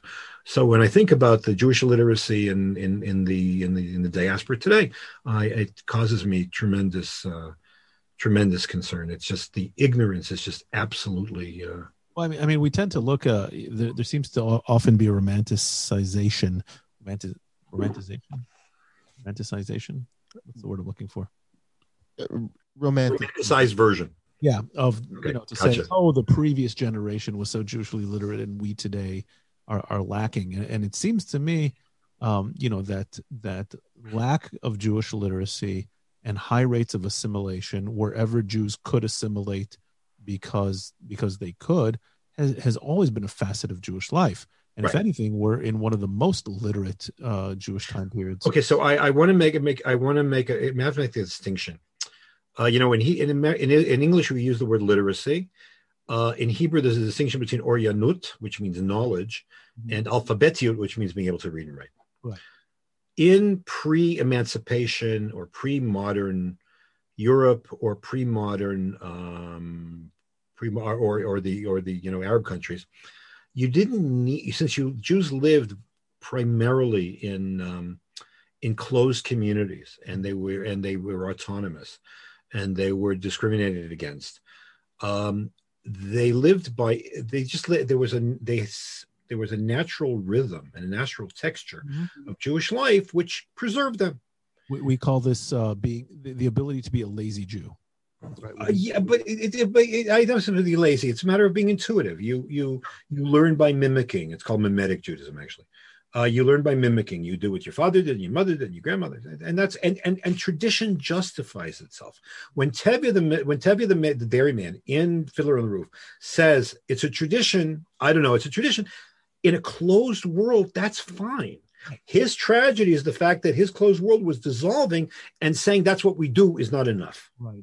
Okay, so that's a very different kind of situation. Yeah, look at Jews. Assimilation is the norm. Assimilation is the norm. The minority assimilates to the majority, and if that involves a certain amount of apostasy, of converting, it happened. How many Jews converted?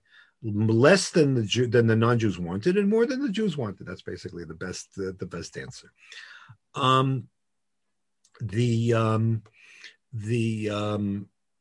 The truth of the matter, but the truth of the matter is that yes, there's more information available, but the average Jew in the world is woefully ignorant. The truth of the matter is the average Israeli is woefully ignorant too. I mean, and by the way, that includes religious Jews. I give a course at Bar Ilan on the interrelation between Judaism, Islam, and Christianity, which I have people from all, both religious and graduates of religious and non-religious high schools, and I have them all in there because they're equally ignorant about literally everything, not just about Christianity and Islam, also about all kinds of elements of Jewish history as well. But still, the situation abroad reminds me very much of what was going on in the Roman Empire after the destruction of the temple. Look at when I was growing up, and I didn't grow up Orthodox. I grew up in Boston, conservative congregation. We had the opportunity. There was still a Hebraist movement in the United States, and you could grow up and be fluent in Hebrew, which as all my generation was. On the contrary, when I started teaching at Bar Ilan, I had to dumb down my Hebrew to be able to be understood because we learned, Hebrew, right? That's gone. That's gone. And the fact that I'll put one thing: the fact that so many Orthodox Jews have to resort to the English Schottenstein Talmud to do Daf Yomi is an indictment of the much touted Jewish educational system.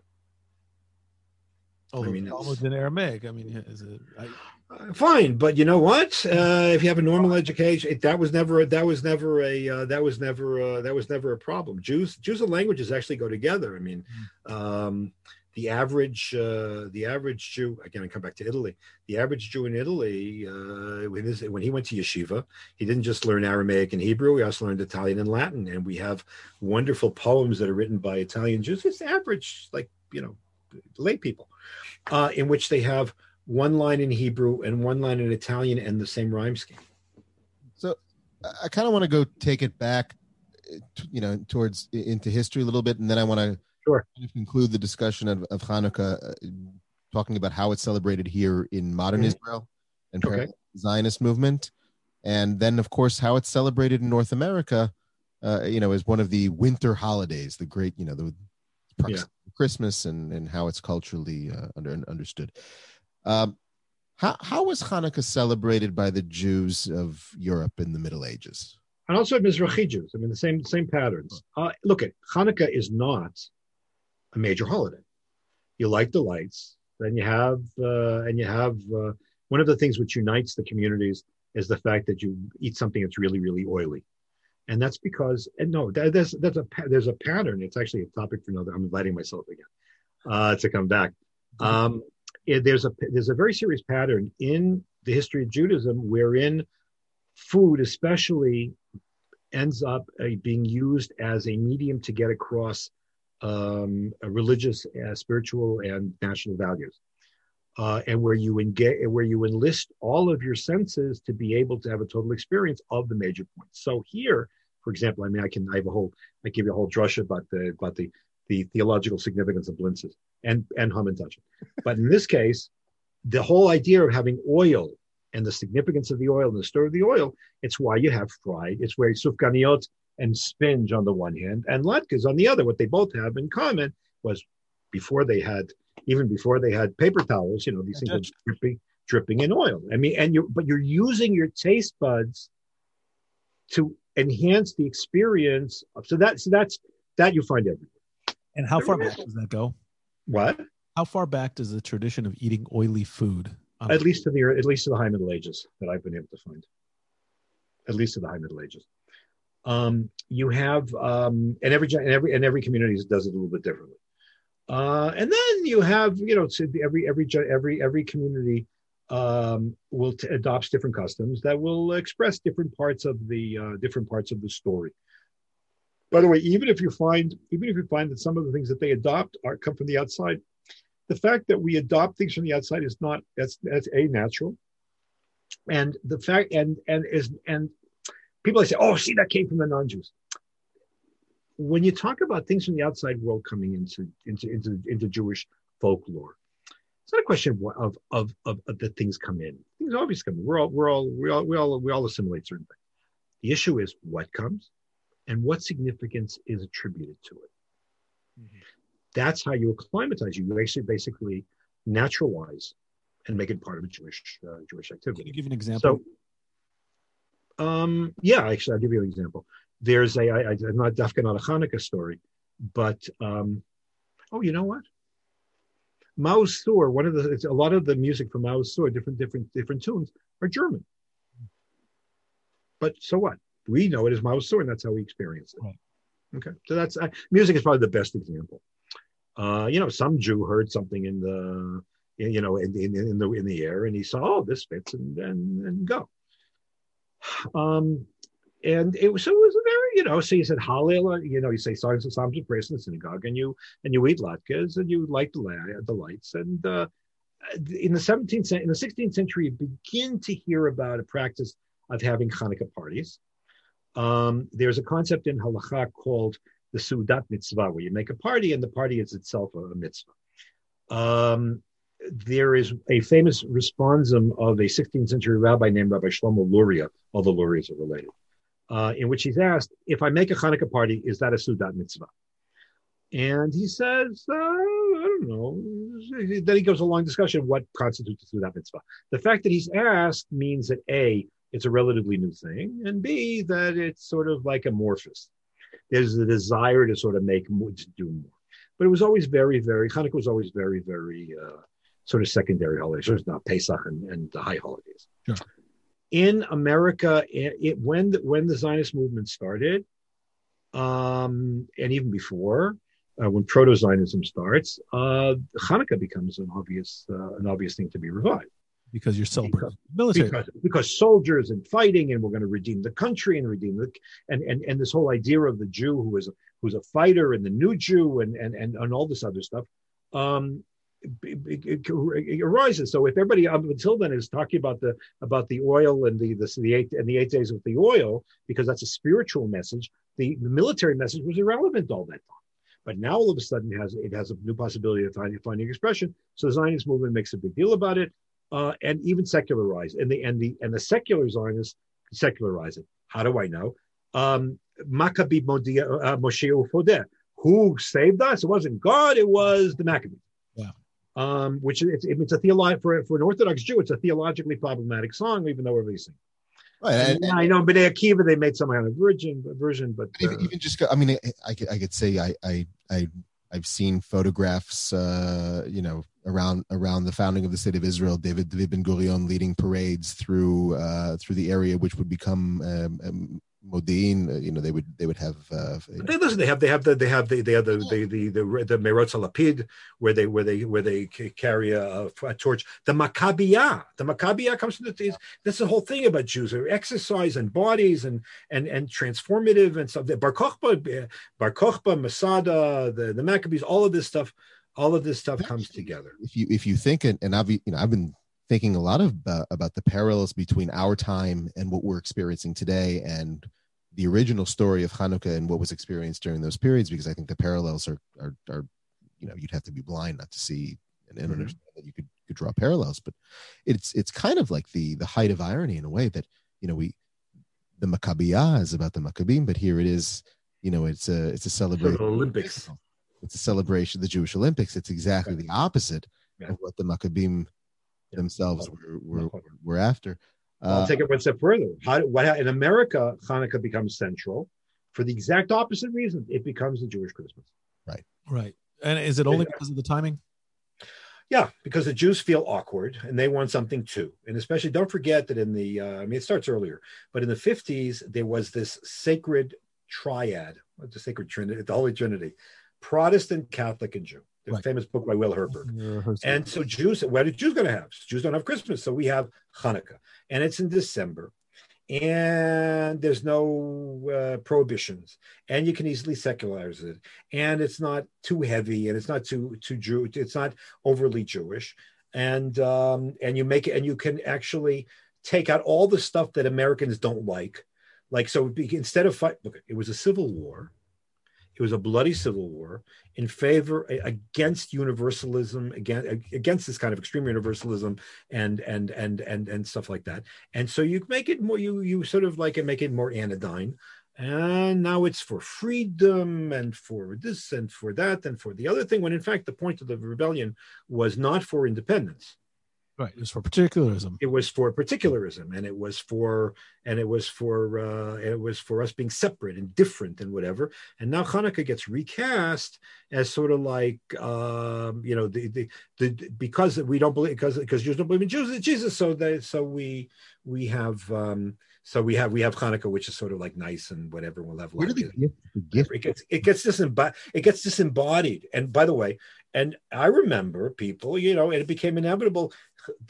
Judah the Maccabee comes down the chimney to give gifts, and honest to God, and Hanukkah bushes.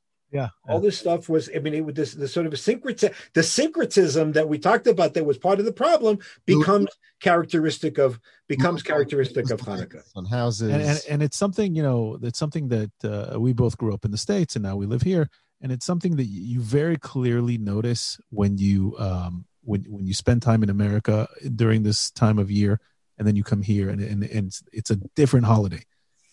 It's a different holiday, and I especially notice it among my more assimilated friends, my less observant friends. For them, because it's Christmas in that kind of symbolic way of, we're going to have the decorations and we're going to have the candle lighting, and it's a Jewish Christmas in that sense, in that kind of secular sense. And it's really interesting that the focus had to shift to the oil and to that miracle, right, versus the military story, which as we're learning from you was always kind of the traditional backbone. Right. And it was, and the whole point was we want to be different, and we don't want to merge with everyone else. And it was a very Haredi kind of position. Right. Even the moderates, you have to ask what would happen if such a thing happened today. Where would the modern Orthodox go? But that's the issue that was being faced. I have to ask you something. Sure. And before I do, I'll remind those listeners, in case they've switched out and they're new listeners, if you want to drop a question on the comment section of our Facebook page, of the chat, you're welcome to do that, and we will try to introduce it into what's left of this podcast. So you studied, you got your smicha from Soloveitchik himself. From Rabbi Soloveitchik, yes. So Soloveitchik, for those who are not familiar, and you can explain this in more depth, is the father really of modern Orthodoxy. Right. And you're a modern Orthodox rabbi. I like to think so. I go to a modern Orthodox community. I kind of joined this later in my life. I grew up Reform, and Soloveitchik, from I have to say, it's a very dense reading, at least for me. It's a very dense, difficult reading because he writes in a very kind of philosophical. Well, he writes in German that's masking his English. Exactly. Yeah, that's exactly how. No, it's true. It's explained it to me. And but one of the things that stands out to me is this tension between how do you live a deeply religious life, committed to Jewish law, committed to halacha, committed to Torah, committed to this particularism, and also be very much an active part of the world around you. And in his case, he was writing in America and maybe before that in Europe. But how do you walk this fine line between, the Hanukkah story, the original Hanukkah story, holding onto your tradition almost at all costs, and yet, unlike the Haredim today, who close themselves off as much as possible from the outside world, be an active and engaged and helpful part of the society around you? Okay, so Rabbi Soloveitchik thought that the Jews live on two levels at the same time. We're part of the world, and we're separate. We have our own concerns. However, they're not of the same weight and importance and valence. If I had to, unfortunately, he never really worked this out. He presented this in the theory, directly. He sort of just did it. So I'm going to go with the model that was offered by my other teacher, Professor Isidore Tversky, who was also his son-in-law at Harvard, in a eulogy that he published for his father-in-law. Well, he actually gave it. I was actually at the eulogy, 1993, and then was published in the volume Tradition. In a volume of Tradition, he said, "Look, when it comes to values, when it comes to what's important, primacy is always given to Torah and to Jewish narrow concerns and survival. Those are non-negotiable. However, at the same time, he thought that it was perfectly desirable to take what Rav Lichtenstein called the best that's ever been, he quote Matthew Arnold, the best that's ever been said or written, to enhance our lives, to enhance our understanding of Torah, not to subordinate the Torah to Western culture, but on the contrary, to subordinate Western culture, bring it to the service of a much more nuanced, sensitive, sophisticated understanding of Torah and Jewish civilization. And that at the same time provides the Jew, who ostensibly is also, as it should be, totally ensconced in his own world, with a common cultural language to be able to engage with the outside world at the same time. So I think that's really that's how I understand his. That's a really hard line to walk. It's very hard. It's an elitist. It's a very elitist. It's a very elitist path. And you can slip either way. So a lot of people have decided, I don't want to do this. So therefore they'll go one way or the other.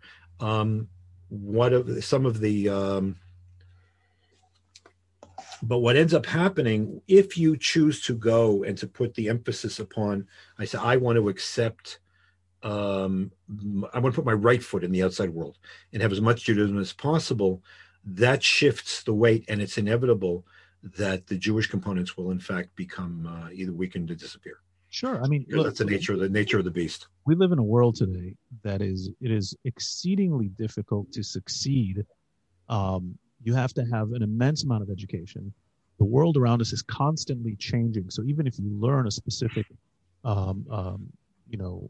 academic field or a specific job, a profession, you're constantly having to learn to stay on top of it. I feel like people are working, at least in the modern era, people are working more, certainly more than when I was a kid. I remember people are working, and yet to be a properly literate and observant Jew, again, whether you're Orthodox or not, it doesn't matter. I think to be a properly engaged Jew, you need a very high level of Jewish literacy.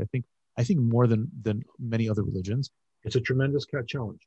And to be a modern Orthodox Jew, or again, it doesn't even have to be Orthodox, but to be an engaged Jew in today's world, you have to have a massive amount of secular education and Jewish education and try to balance it all. And I often see, I very much understand and come from a place of I guess just understanding that of those Jews who can't seem to balance it, because the amount of time, the amount of mental pressure it takes to be able to do that is intense. I mean, we struggle in our house while balancing jobs and trying to do everything else to, to learn ourselves, to make sure we're studying Jewish text and ourselves, and then to try to teach that to our children as well, while making sure that their, academic pursuits are as good as possible, and making sure that you have to prioritize. Yeah. And you have to realize that, I have to prioritize, and if I have to choose between, at the end of the day, if I have to choose between one more parak in the Rambam and one more novel or one more recent New York Times bestseller or even classical literature, I have to know I'm going to sacrifice this for this. It is a matter of prioritizing.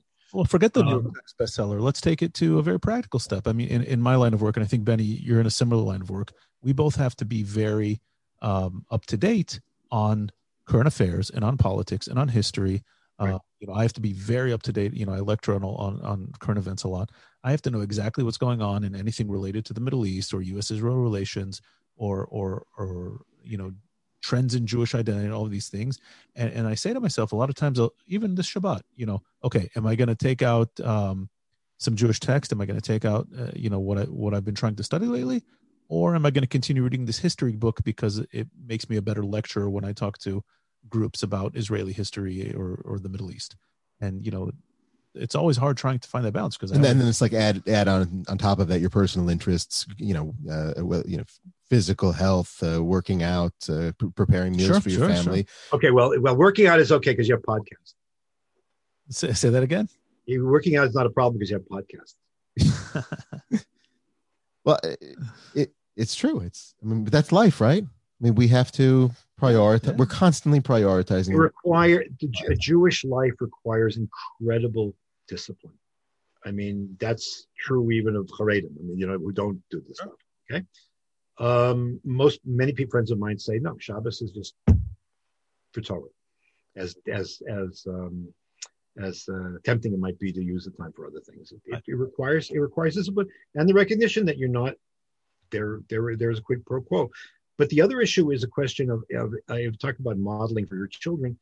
It's if you're aware of what you wish you knew and what you wish you were doing, that casts an atmosphere. In other words, the modality in which we live, sort of like what Peter Berger used to call a sacred canopy. The sacred canopy in which we live, irrespective of how many pages we did, that creates an ambiance which is a whole different ambiance than other people. And we won't binge on Netflix, and we won't binge on whatever it is, and say that's the prioritization. The truth of the matter is that it's not just a modern Orthodox thing. My wife is an artist. She's also an art therapist. She studied with a famous Russian artist whose name is Sasha Okin, and he doesn't watch television. He doesn't learn Torah, but he doesn't. He reads whatever. Russians are very good at this.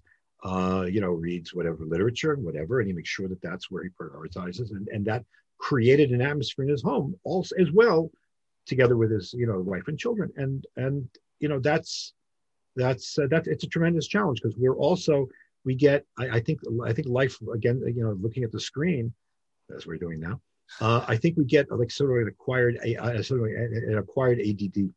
Yeah, absolutely. Yeah, and I think that's absolutely true, especially true in our era. I mean, you mentioned briefly, you said this, our life of screens.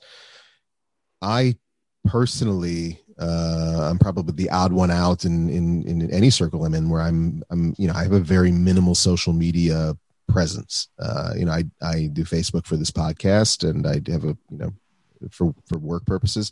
I think before this podcast, I didn't do anything with Twitter or with any other social media platform. And I've noticed, just based on watching what happens in my own family or with my own friends that are more engaged in that medium, that I have a tremendously more attention span. Not only attention span, but time. I have more time, and I have because it's addictive to learn about other things. Yeah, and it's both painfully obvious to state what I'm about to say, and also very, very, very, deep at the same time, which is that if you spend less time playing a silly game on your cell phone, you're going to have more time to read a book. Correct. And if you're reading a book, you are, it could be any book. It could be something about Judaism. It could be something about cooking. It could be something about Jewish cooking, the British monarchy in the 18th century, whatever. I mean, it's you're freeing up time, and it's about priorities. We happen to live in a time where our technologies are also preying on our attention spans. They're competing for our time and for our energy, and they're engineered to capture our, to take us in, and to take up as much time as humanly possible. Listen, from a Jewish point of view, I will just tell you. First of all, Kindle is, God bless Kindle. You have the opportunity not to waste any time. But you wouldn't have that amazing library behind you. Listen, I can't live without the physical book. I can't either. Thank God. It's not just Shabbos. It's a question of, somebody put it beautifully that yes, you can have shots on your phone and all this other stuff, but you know what? You can't caress a phone. Right. It's true. Caress the safer. It doesn't have that smell. Doesn't have the smell. Right. It doesn't have the smell. It doesn't have the coffee stains. I the other day I was thinking that I actually was drinking a cup of coffee and I was doing the daf, and some coffee spilled on my Gemara, and I was thinking, I was letting my imagination go, like which grandson or grandchild or whatever is going to find this and say, it was sitting there learning and it got coffee on it. It's like the wine stains on the Haggadah, Right. But it's funny you mentioned Netflix earlier. I love TV, but I really haven't had time to watch TV in the past, I don't know, a couple of years. Most of it's garbage. No, there's some amazing stuff. No, not Netflix, TV. Oh, yeah. No, I mean Netflix. I mean series on Netflix. Although I do enjoy garbage once in a while. But aside from American football, I watch very little television. But there is a show that I got into lately, and I don't know if you're aware of it. It's called Lucifer. Have you heard of this show? I've heard my kids watching it. Okay. So it fascinated. First of all, it's just very well done, but it fascinated me. It's this whole concept that Lucifer, Satan, comes to Earth once in a while when he's bored, and he takes human form. And in this case, he owns a nightclub in Los Angeles and then gets bored and starts helping solve crimes in Los Angeles. And the series introduces, it interplays with a lot of, I think it's more Christian than Jewish, but it interplays with a lot of mythology, and it introduces a lot of characters. Different angels, first of all, are introduced throughout, demons, Cain from Cain and Abel. Really? Eve from Adam and Eve. It's spoilers for anybody who hasn't watched it yet. And I'd be very curious to find someone much more knowledgeable in Jewish text and Jewish mythology than I am to have a discussion about how any of what I'm seeing in this show is accurate as far as Jewish mythology or even Christian mythology. And I think that'd just be a very curious, interesting discussion. My daughter is actually into it. You know who Rabbi Natan Slifkin, from Beit Shemesh, is into that a lot. But it's interesting also. I mean, I'm not saying I don't watch TV. We have set two set programs that I watch every week, which is my wife and I, NCIS and The Good Doctor. But I'll tell you, it's interesting in that regard. We were talking about this yesterday, and in terms of okay, I don't know, he's controversial, but Ben Shapiro likes to call this primetime propaganda. On The Good Doctor, in the present season, they brought in new characters. One of the characters is a lapsed Hasidic guy who left his family, and he's actually gay also, and he's struggling with how to leave Orthodoxy and be a doctor. It's, ever since the Orthodox came out, that's the hot thing to write about. Strikingly, my wife has gotten me into this. There's a whole series of programs by Dick Wolf, who was originally from Law and Order, called about Chicago Fire, Chicago Med, Chicago PD. So we've been watching Chicago Med, and there they have, interestingly, a black doctor. It's not clear if he's Ethiopian, if he's a convert. I'm not sure, but he's very frum. And he is it's a very respectful and accurate presentation of the kinds of things that a religious doctor who a Jewish religious doctor who has to interact with the outside world, where what he can do, what he can't do, his feelings about the various things that come up and stuff like that. And it's very, I find it very striking because the general trend in the media is to emphasize those who go Hellenist, and here you have, I think, for the first time, and accurate and respectful, the first time I think I've ever seen a religious Jewish character who's being himself. Interesting. Yeah, I always watch. I watch shows, and there's always the token Jew on almost any show you can think of. And you know, I'm one of those Jews who has that instinct to be like, oh, he's Jewish. You know, like I get excited when there's a Jewish character, a Jewish actor. You know, you can ask anybody who's seen a movie or a show with me, and I was like pointing out, oh, that actor's Jewish, or the character's Jewish.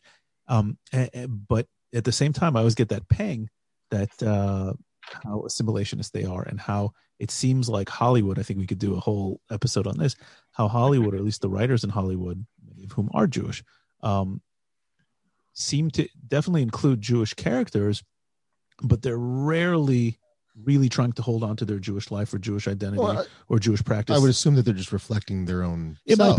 might be. You don't have many, you know. I don't know. Do you know that? Well, I'm just saying, like, if you look, I don't know. Okay. I'm not in Hollywood. I don't know Hollywood people. I'm not involved. Okay. But I would assume, based on my understanding of who lives in Los Angeles, to think that the Jews in Hollywood are not, you know. So, but that's why it's interesting to hear of a character, to hear of a character who is observant on a show, because you don't see that often. In fact, I don't know if I can think of any major show that's not focused on Jews that portrays observant, highly engaged Jewish characters. And I don't know if I can think of another one off the top. So then it becomes a question. It's using historical parallels is always very dicey because nothing's the same. But walking this fine line when you have a civilization which is even more aggressively assimilating than the Hellenist was, because here you're talking about, as in the time, I mentioned that part of the dynamic in the revolt was the periphery and the outside towns and the villages versus the city, which was by definition always more Hellenized. Here you're talking about a situation in which there is no such divisions, while they exist, are much less, I don't know if effective isn't the word, they're much less sharp, because with electronic media, everything goes everywhere. It's one of the reasons why Haredi society is really at a crossroads, because the policy, or the sort of the way that they dealt with the outside world up until now was to sort of like withdraw behind walls or behind whatever. It doesn't work anymore because everybody has a phone, and everybody has the internet, and you have to have the internet to make a living. So you have to confront the world whether you like it or not. You can either do it consciously, you can do it unconsciously. You can either censor or whatever, but you have to look at the phenomenon straight on, because the old system doesn't work anymore. The same thing in the States, where the outside world is much more aggressive. The broadcast medium is much more effective in the sense of giving it, in terms of getting people to have a response. It's much more manipulative. Because drama, whereas everybody watches television, not everybody went to the theater, which was a pagan activity, and as a result, the challenge is even is that much greater. And the way that media manipulates your emotionality means that it affects you even without you being aware of the fact that you're being affected. And that's a tremendous. My impression is from. It wasn't really the last presidential election, but from the way that Jews from across the spectrum spoke, whether it's Haredim or whether it's Jewish liberals living in wherever it is, that they are profoundly part of I think they're much more, even the Haredim are much more American and much more assimilated than I think they even understand on their own. I think it's something we can see. I mean, how do we Israelis like to make Anglos. Yeah, so you're Anglos. You walk into a restaurant, they'll assume you don't know Hebrew. All kinds of stuff, right? When do we know how Israeli we are? We go back there. Yeah, exactly. Especially now. Especially lately. Yeah. We've talked about this ad nauseum, I think, on this show, just about how much this time period in the United States has made people like ourselves who have lived here for over a decade really feel like, we've moved on to a different era of reality when we go back to the United States and see what has become. And it's, not to state that, things weren't different before, but it's just, it's so stark now, the difference. You try to, your memories are now some sort of a romantic version of what you think it was and I wonder if it was really ever that way. My memory, serves me right or not, or what, but well, I mean, I'm older than you guys. I mean, my parents were second generation American. Actually, my grandmother was a first generation American already, but we're second generation Americans. And now there was an atmosphere of ethnic warmth and familiarity, which is not transferable. As when you grow up, when you grow up in a traditional community, whether it's in Marrakesh or in Poland, even if you stop being observant, you have certain sensitivities that you have. Sure. That you actually can transfer to your children, and second generation Americans had that. There's sort of a sense of ethnic warmth and ethnic identity, but they did not. My parents' generation overall did not succeed in passing that on to their children. Never mind for the generation after. I think that cuts across all diaspora groups. I think you saw that across all diaspora groups that moved to America, right. Especially because. And I'll be careful not to launch a whole another hour of discussion here, which I think we could do. If we talk about the neutral space that modern society, that post-Enlightenment societies introduced to us, that all of a sudden you can be Jewish and then live in this neutral space as an American. You don't have to be Christian to be American, right? Or at least some people would like to. Professor Yaakov Katz, though, used to he's the one who came up with the idea of the neutral space, that you're whatever religion you are at home, and then there's a neutral space. But the neutral space is always only semi-neutral. Right. It was never really neutral. Whether it was Christian, whether it was post-Christian, whatever the case might be, there was a certain expectation that you're going to get with the program, that there's a program in the neutral space, and you're going to get with it. Yeah. What ends up happening, strikingly, in what my experience of interacting with people over the past 9 months in the States, has been just how totally caught up in the polarization of American society, to the degree that the Jewish concerns, they're not even on the, they can't even hear other concerns. So, for example, I actually published a piece about this that got a lot of whatever it is, attention. I meant after Biden won, so I wrote a piece. I mentioned to somebody that it's really striking that forget about Trump, that what you see as a salvation, we are concerned about, because what Biden does about Iran is an existential issue for us. I think that's just, it's a question. Two Jewish communities have two different, yes, that's a priority. Concerns. The response was to diabolize me. Yeah. I had never, I've been involved in public life for a long time. I have never, ever experienced I called it a Zobor, but the Americans don't know what that is. It was the most incredible avalanche of delegitimization I'd ever. Well, yeah, because you by doing that cast yourself as a Trump enabler. Right. So, coming back to Hanukkah, Trump enabler, right? So coming back to Hanukkah, though, let me just point this out. We mentioned about the Hasmoneans, that according to let's use contemporary parlance. According to one school of thought, the reason why they came up with the story of they emphasized the story of the Pach HaShemen is because they didn't like the Hasmoneans. And the truth of the matter is that the rabbis were extremely nuanced. They knew how to say nice things about people, even if the people were fundamentally bad. So, for example, Herod is not a hero in the eyes of Chazal. He's not. He was a miserable, murderous, tyrannical, corrupt SOB. There's no and Chazal hated him. He had syphilis too. That too. Well, man, that's not surprising. That's not surprising. Joining he can be with Henry VIII. Anyways, nevertheless, when it came to the temple, the rabbi said straight, Kol misha lo ra'ah binyan shabana hordus, lo ra'ah binyan na'em yamav.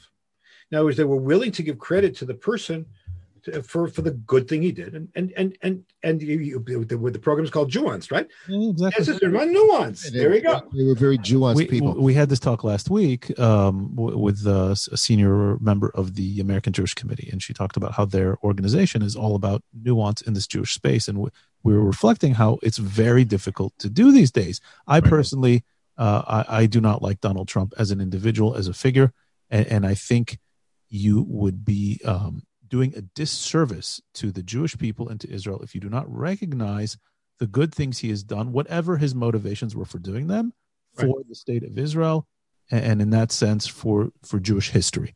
And that's something that a lot of people, certainly in the States, and we may even lose a couple listeners by saying this sentence, you have to recognize the good that comes out of certain people or administrations or regimes or governments, even if you despise them at the deepest level, and vice versa. You can say, about other, I won't get into names, but other politicians or other leaders or figures and say, I think they're wonderful people. I think they did horrible things for the Jewish people or for whatever cause it is that I care. And it's a difficult position to be able to take. Let's flip it. My mother grew up during the Depression, and Franklin Delano Roosevelt was God. I mean, it's nothing. There's no ifs, ands, or buts about it. Roosevelt was a godlike figure, and you couldn't say anything bad about Roosevelt. And I remember years later when the first book that came out with a guy named Morse wrote a book called "While 6 Million Died," describing the kind of passive neglect, and now we know it's active neglect during the Shoah that Roosevelt showed, and the total disregard of what was going on, and he knew exactly what was doing. She couldn't hear it. Yeah, can't say anything. But it's not, So it's not an unprecedented. Narratives become truths. That's the problem. And for many, and again, I'll agree with Dan 100% with your sentiments towards the U.S. president. He's been put on the same plane as Adolf Hitler in the minds of many. I'm afraid. And I don't say that kindly, because I think that nobody's on the same plane as Adolf Hitler in modern history. So the world has a Shoah problem. They can't seem to get. The only way to be able to get out of it is by cheapening it. Yeah. Everything's Hitler, and therefore you're a Trump enabler. It's like you're a Nazi sympathizer. It's as I said last week, even a broken clock is correct twice a day. Let's give credit where it's due, and you don't have to give any ounce more of that. But anyway, let's. I think we should wrap up. So, what can our listeners, first off, if they want to learn more about Jewish history in general and Hanukkah and kind of this era specifically, and then what kind of message can they take home with them as they, are maybe listening to this as they're preparing for Hanukkah or as they're going to celebrate this with their family? I think that both from your scholar, I said, and maybe kind of address this both from your scholarly hat, but also from your rabbinical hat. Look at the truth. And in this case, the two come together, because at the end of the day, one of the most profound lessons that I've learned after being a Jewish historian for nigh on 45 years is that the survival of the Jews and Judaism defies every single rule, every single historical law that there is. My friend, Professor Simcha Golden from Tel Aviv University, calls it an enigma, and he's absolutely right. And the only way, as a believing Jew, that I can understand is the fact that we defy the laws of history because God has decided to preserve us. Now, that doesn't solve all of the theological questions, and everybody will sit there and say, what about the Shoah? I don't know. There's some questions that they're beyond my pay grade, and they're legitimate questions.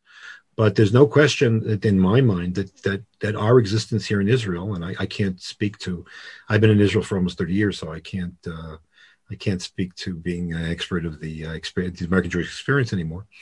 But I think our experience here is that there are just so many remarkable things that show the hand of providence and our ability to be able to sustain ourselves despite ourselves. And we should always remember that the Maccabean revolt started as a civil war, and we should always remember that, where that can lead. So I think that when we light the lights and we memorialize the cruise of oil, which nobody saw but which everybody believed happened, and as a result, just as we see the events and believe there are larger forces at hand that have kept us in life and sustained us and so on. So I think that's number one. I think number two is the fact the way that we in Israel have created Hanukkah all right, this year we won't be able to do it.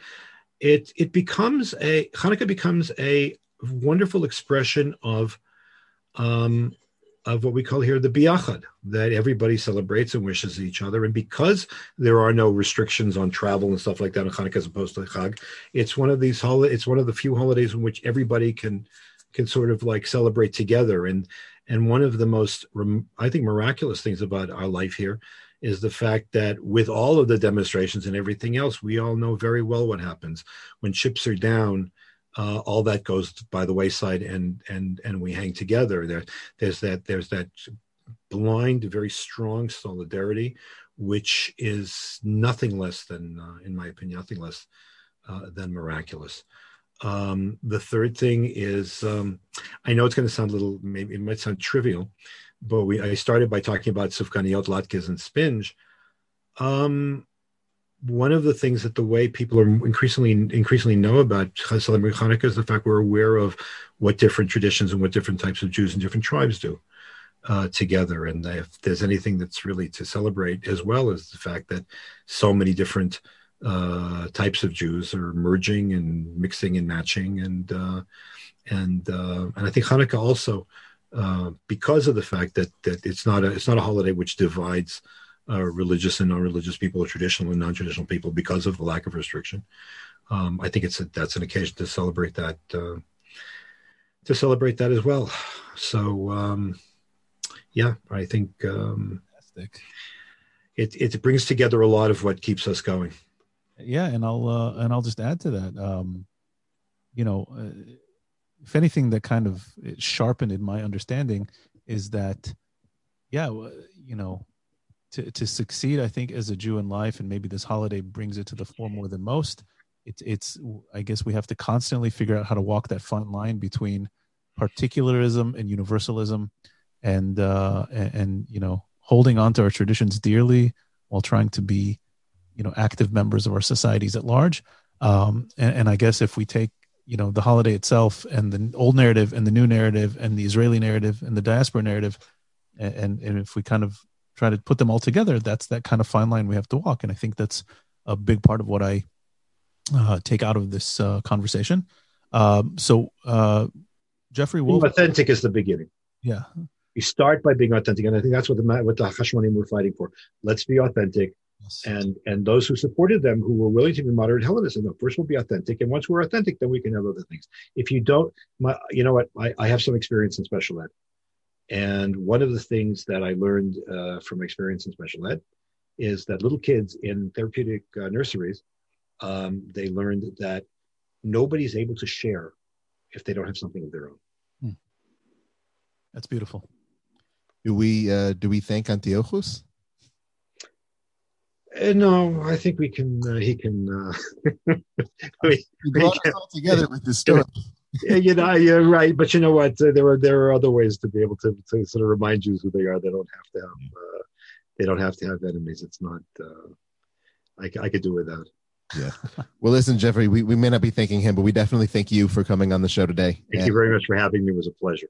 It was fabulous. It was enlightening to me in many ways. Before, I think we were going back and forth. What are we going to talk about? And I was kind of getting into the thing of like, what's the deal with the oil? Why do we even have to have that? Why is that something that's important for us to to remember at this time, because it seems like the true story is the story of like the historical events, but you really were able to bring it home and kind of give this other, I want to add something about in terms of the story about the oil. I have a friend who has been here even longer than me. He's been here almost 50 years.